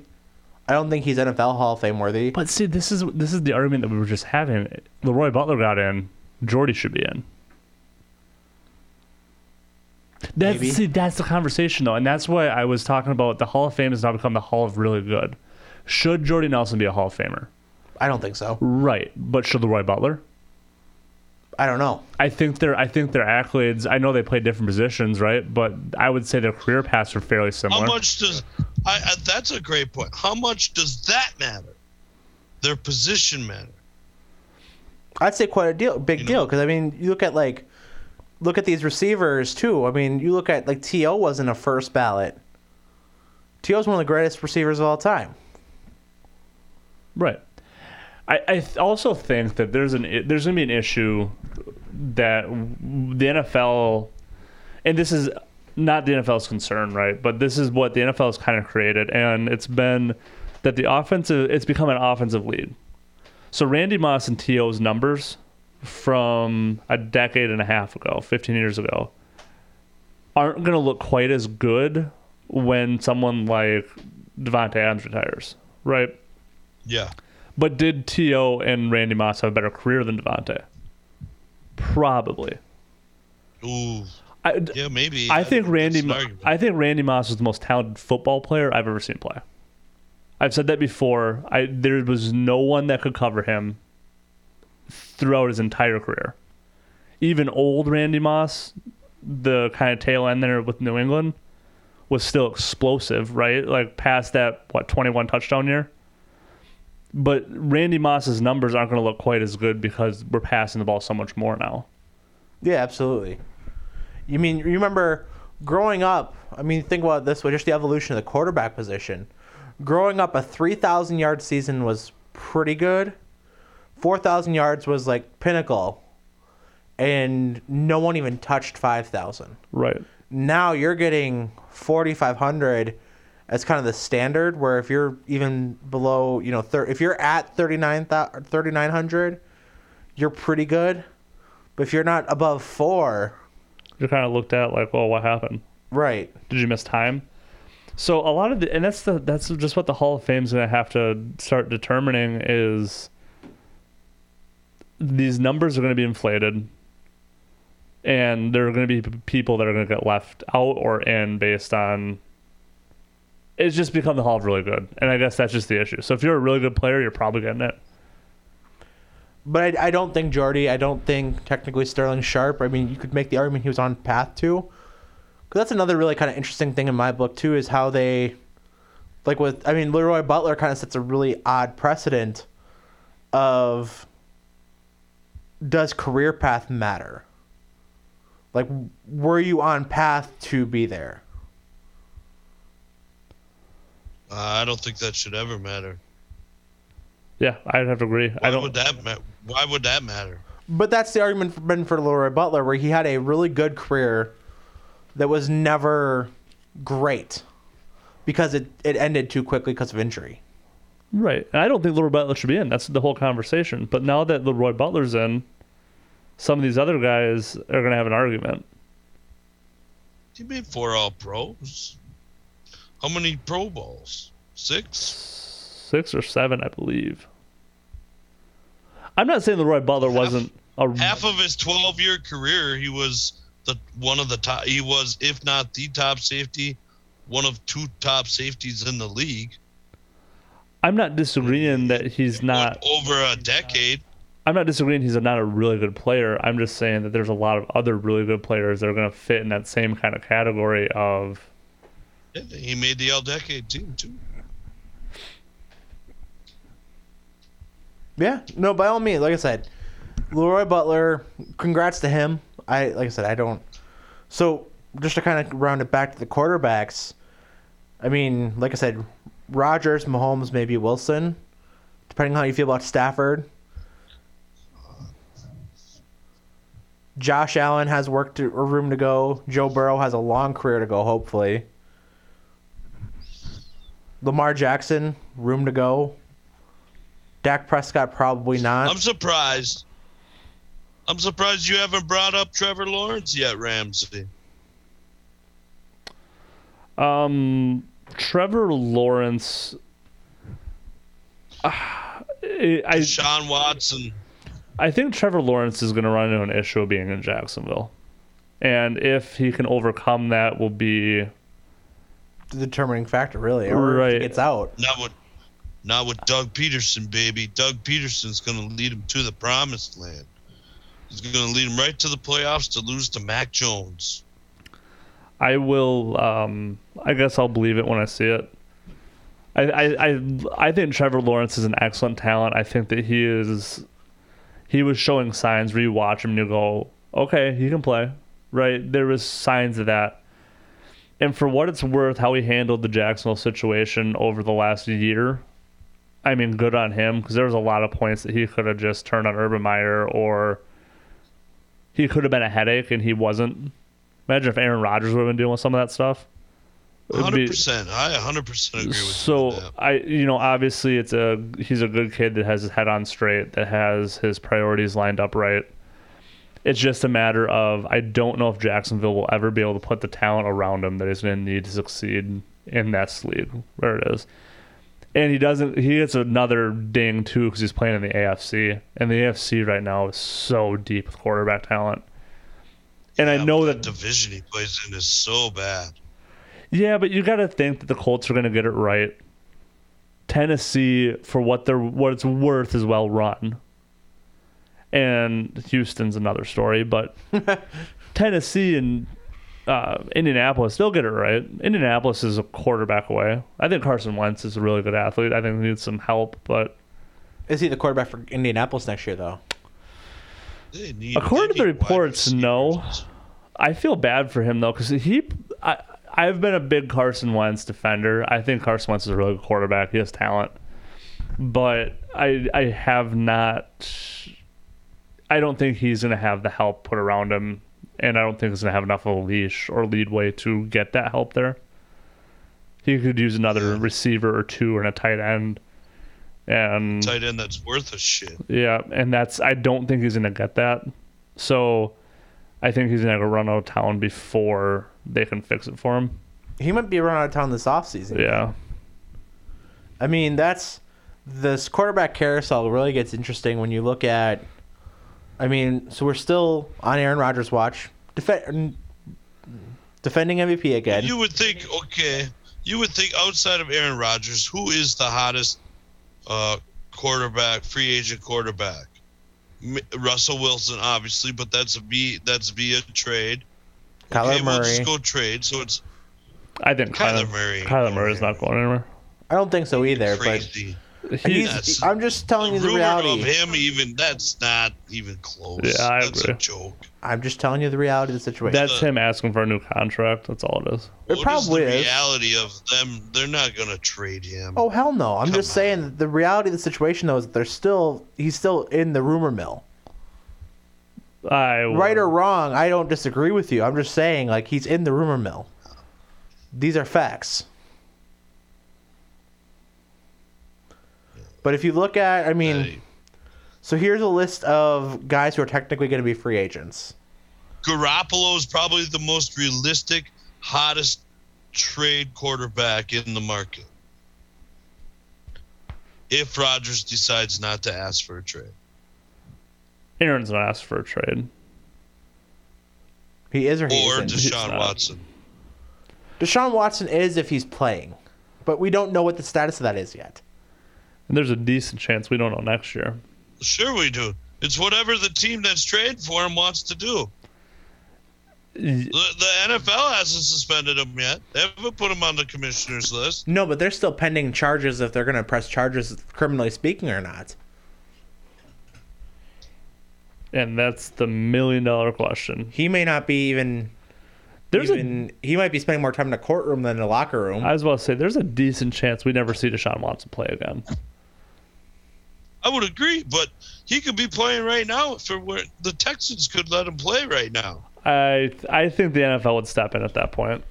I think the NFL, And this is just, I think it's better for the NFL if he just stayed under the radar and the NFL didn't make a big deal about it. I think that if Houston was like, oh, we're going to play him, I think the NFL steps in. Probably put him on the exempt list. Yeah, I think that was just an unspoken agreement between the Texans and the NFL saying, hey, look, we're not going to do this. We don't want to be involved. Let's just... See, that's where I give, just a very similar situation where how the MLB handled Trevor Bauer's situation until last week when they decided that they weren't going to that the DA wasn't going to press charges on him. I think that's exactly how you should probably handle any situation against any player with pending legal issues, domestic abuse or not.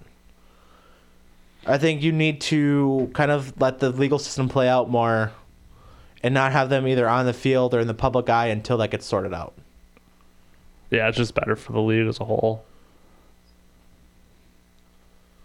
So I thought the MLB handled very well with Trevor Bauer. I hope Deshaun Watson gets moved. I hope he's playing football next year. His off-the-field stuff is what it is, but he's an unbelievable talent. I mean... Well, if he's truly not guilty of the things he's accused of, I agree. If he did do the crap he is accused of, and he's facing charges for, I would hope he never plays football again. Well, when I say that, at this point he's not been criminally charged, it's been civil suits. And we all know how civil suits are, is that people can manipulate those a little more than a legal case. So until a legal case is brought up, right? I mean... Criminal case, yeah. So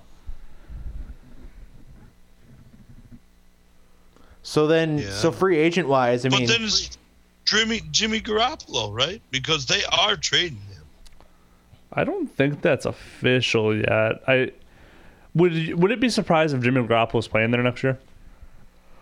He's so cheap. They're paying him like $22 million a year. Yeah, but what are they paying Trey Lance? It doesn't matter. He's a rookie. He's on a rookie deal. They're not paying him nothing.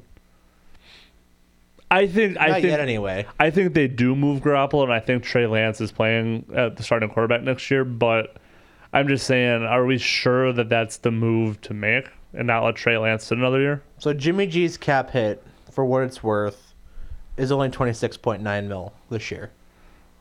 So I'm saying you're not paying that guy anything. Although if you do trade him this year, he's only got a $1.4 million cap hit. He's an unrestricted free agent after this year. Yeah, like I said, I would trade him. I'd start Trey Lance. I think you're in a win now situation in San Francisco. $8.5 million for Trey Lance average. Going to spot track right now. Keep going. I don't know. That was my thought about that. I think in that division you need to have a quarterback who has a slightly higher ceiling than what Jimmy Garoppolo can offer. But then again, Jimmy Garoppolo's career record, he has, 12 losses or something stupid. It was like 26-12. As a starter in the regular season? It's something stupid. Yeah, he's won everything he's done. So, I mean, and the locker room loves him. I don't know if it's as cut and dry as saying, hey, we're going to start Trey Lance over Jimmy Garoppolo. Like I said, I think with Jimmy G specifically, it comes down to that contract. You look at it, like I said, $1.4 million dead hit. $7.75 million cap hit next year. Trey Lance's. Yeah. 7.75. 750. But I tell you what, we kind of talked about Ben Roethlisberger's replacement in Pittsburgh. There's some veteran quarterbacks out there. Like I said, because the draft class isn't that great this year, especially not where Pittsburgh would be picking, there's some decent free agents out there that by no means are going to light the world on fire. But you could make an argument for a lot of these guys just to be like a one-year stopgap. I mean, here's a list of the free agents that, as of right now, Ryan Fitzpatrick, Andy Dalton, Cam Newton, Tyrod Taylor, Jameis Winston, Jacoby Brissett, Teddy Bridgewater, Marcus Mariota, Mitch Trubisky. I mean, that's where the list kind of stops. I mean, for talent-wise anyway. I mean, unless you're really that passionate about giving Colt McCoy one more go-around, but... There's only 2 guys on that list that are even worth a thought. Which 2 is that, Justin? I mean, I'm curious. I have 2 that I thought. It's good. Well, it's got to be. If we're going for longevity, then it's got to be. If you think you can just stopgap it until you draft a rookie quarterback and then let him sit maybe 1 or 2 years, then it's got to be Jameis Winston or Marcus Mariota. But if it's we're gonna go in and we're gonna try to win. We're a mediocre team. We're gonna try and see if we can get to the back end of the playoffs. Then the only one that's really worth any of it is Fitzpatrick. See, I think Mitch Trubisky. I'm curious on him. Say what you will about him, he still made the playoffs. I mean, I don't think he was that special or great, but I think he's as good as anyone on that list you just named off. I'm curious on his. I would be really curious on if he was giving a starting job outside of the Bears. What his outside of he's limited, but that's so we're talking about the 40th to 32nd best quarterback in the league, right? I mean, there's probably not go to a place where he's going to play as a backup to kind of prove himself. But I think if we're talking Mariota, I think I would take Trubisky over Mariota. Ooh. Mariota.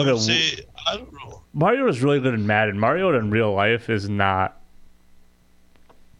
I would agree, but I think Mariota in a scheme like what Baltimore has is a top 25 quarterback.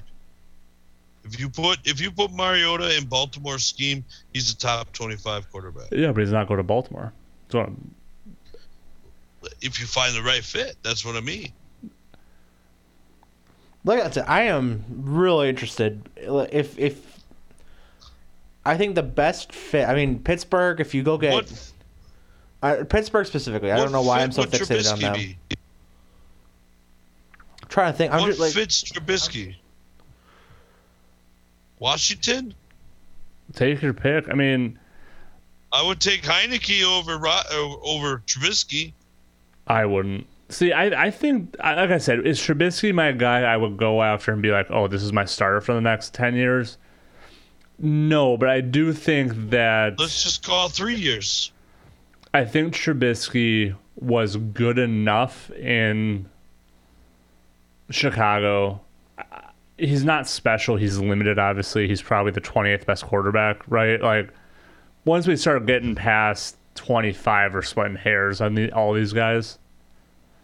Any one of these guys is a free agent we're splitting hairs on. There's not one that's superior than the other. I'm just simply saying he's athletic. His arm's okay. He has playoff experience. I would take Trubisky over Taysom Hill. Well, Taysom Hill's not a quarterback, though. Getting paid like one.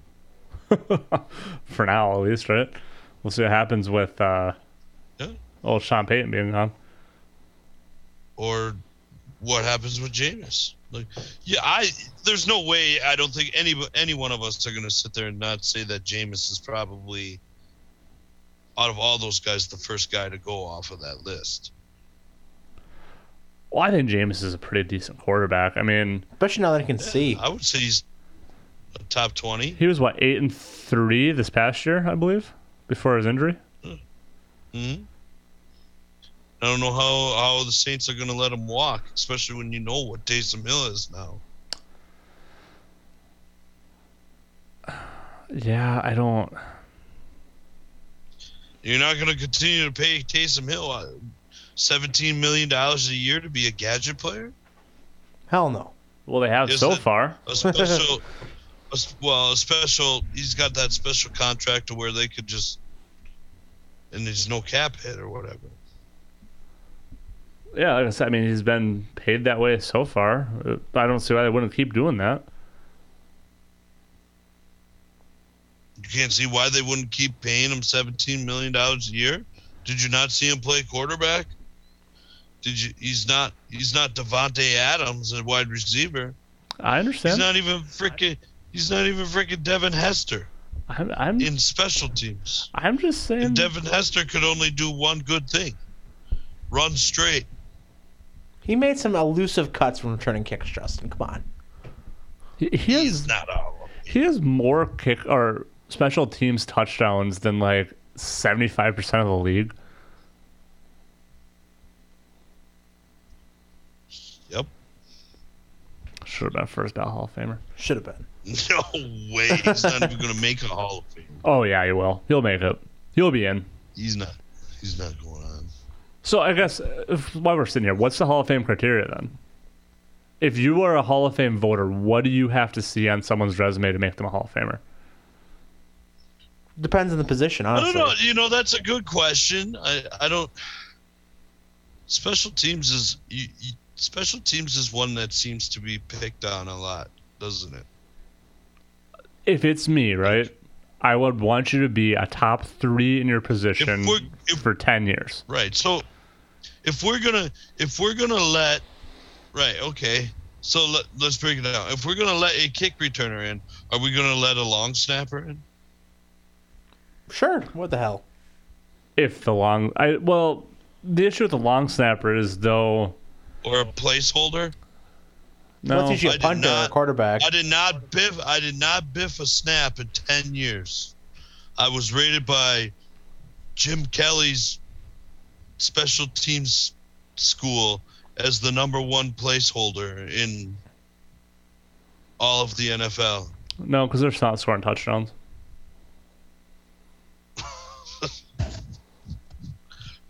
Long snappers are making tackles. They're special teamers. They matter. Long snappers' lives matter. If you get a long snapper that forces a fumble a game. Right. A game? I know. That's why I'm just saying it has to or be that 10 certain. fumbles a year.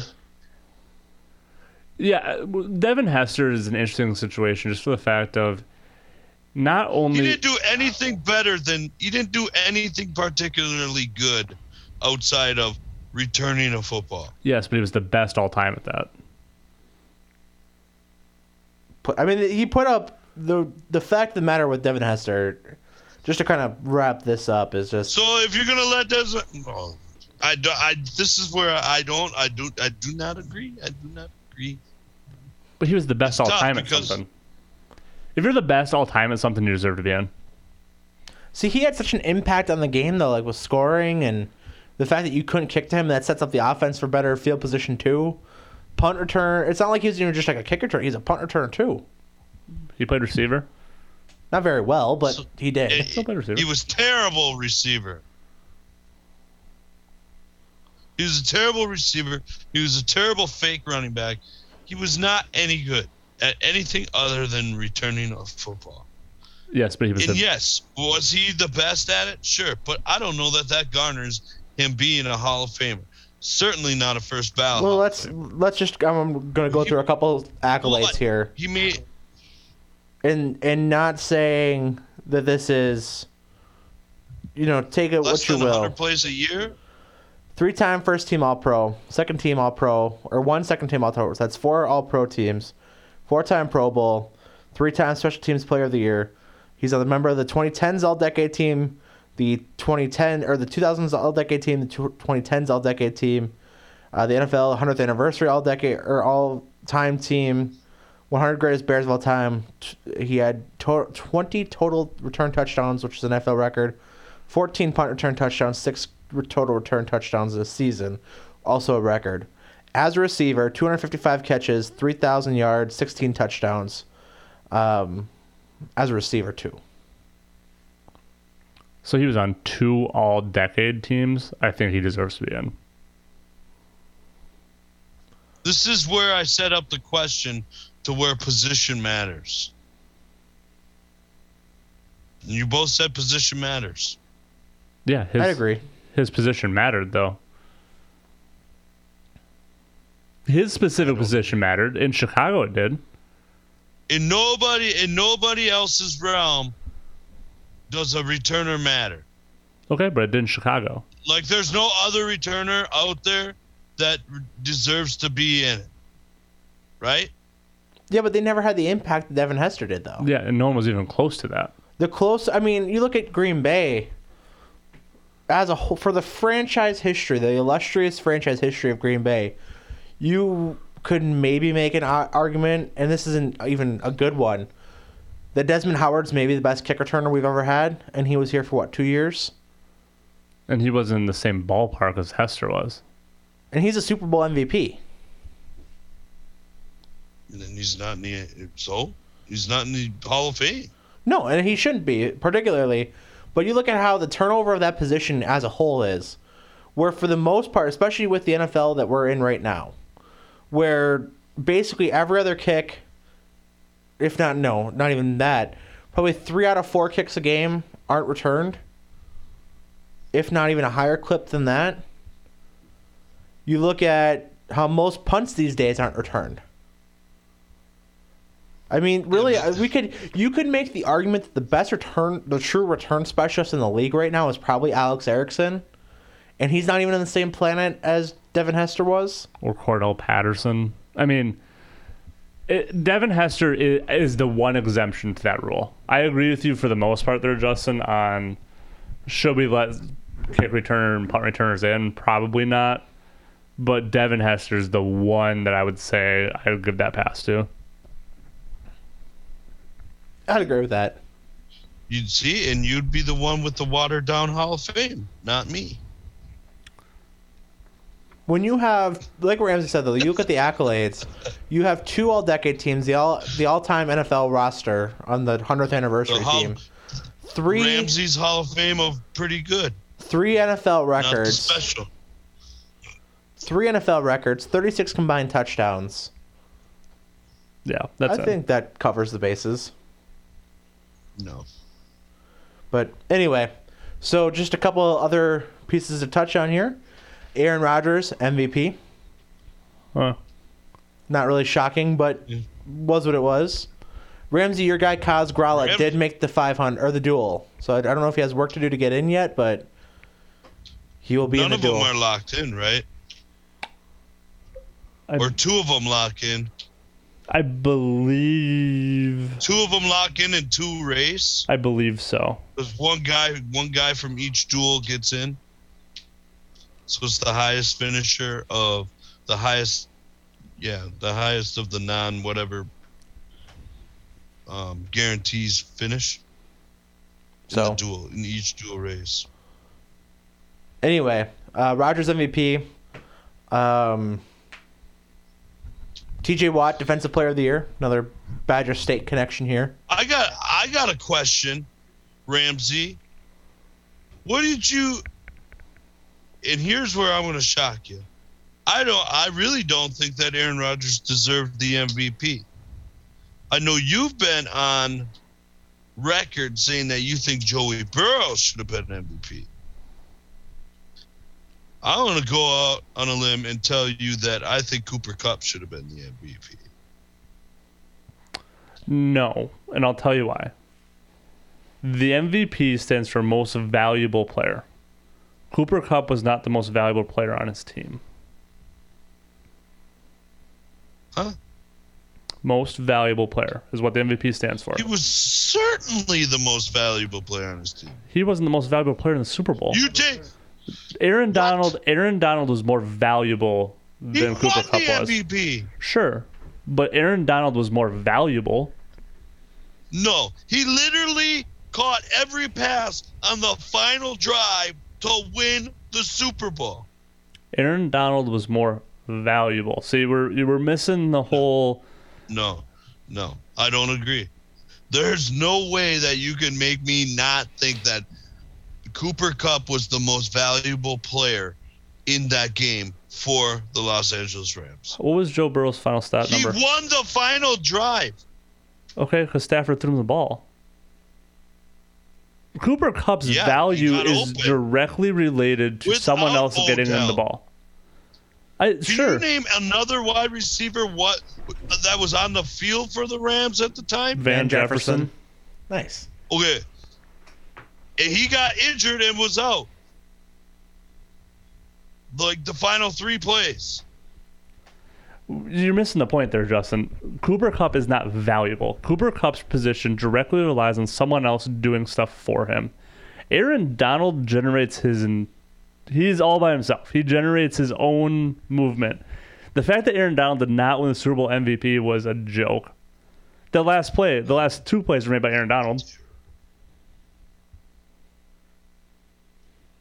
Yeah, I don't love the Cooper Kupp argument. I mean, I'm maybe just biased aside. I do think when you look at the body of work, because you can make the argument for Brady based on yards and touchdowns, but Brady disappeared a few more extra games than Rodgers did. Cooper Kupp, wide receiver is such a hard position to put as an MVP or even as a Heisman because you're completely reliant on somebody getting you the ball, but you also have to win your battles too and make plays and yak and all that stuff.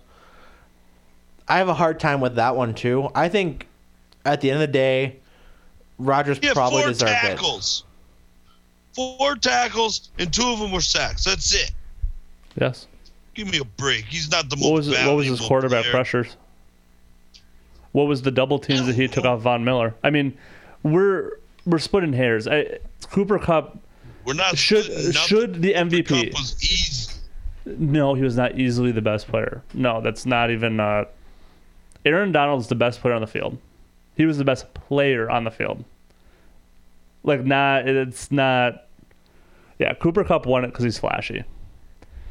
But we're going back to the whole MVP conversation. The most valuable player in the league was Joe Burrow. That team without Joe Burrow was, 4-win team last year? Joe Burrow comes and all of a sudden they got hot and go to Super Bowl. Aaron Rodgers, the roster that was put around Aaron makes that team a 10-win team probably. We've said that with Jordan Love there. They're probably a 10-win team. Somewhere between 8 and 10 wins. So valuable Aaron, no. Aaron just had a really good statistical season. Yeah, I don't know. I think the Cooper Kupp argument definitely belongs in the argument. No. The season that the guy had was unbelievable. Sure. I'm not discrediting that. I'm not saying that Cooper Kupp didn't have a great season. Cooper Kupp won the Triple Crown, won the Offensive Player of the Year, and that's what he should be. Cooper. Yeah. But wide receivers, and we saw it with Devontae Adams. Wide receivers do not even generate wins. Like Devontae Adams doesn't play with Aaron Rodgers. Aaron Rodgers is 4-0, 5-0. More than that. Receivers don't generate wins. That's just what, and that's the unfortunate circumstance of being reliant on someone else getting you the ball. So is Cooper Kupp valuable?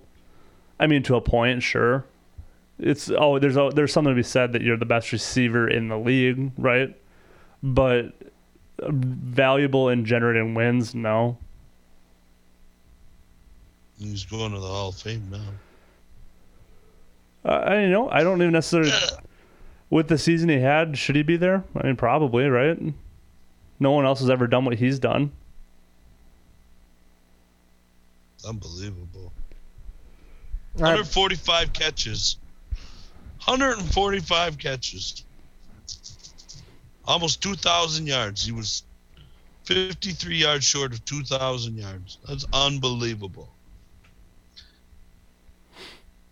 Sure.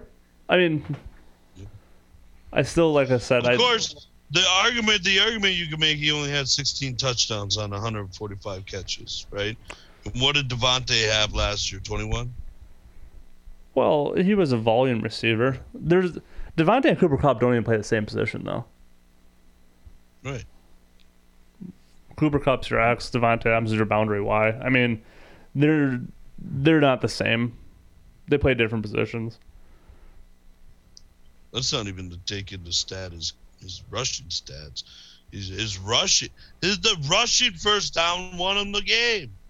He's rushing the ball. He's catching the ball. He's the MVP. No. No, he's not. It's just he's the best player on the field.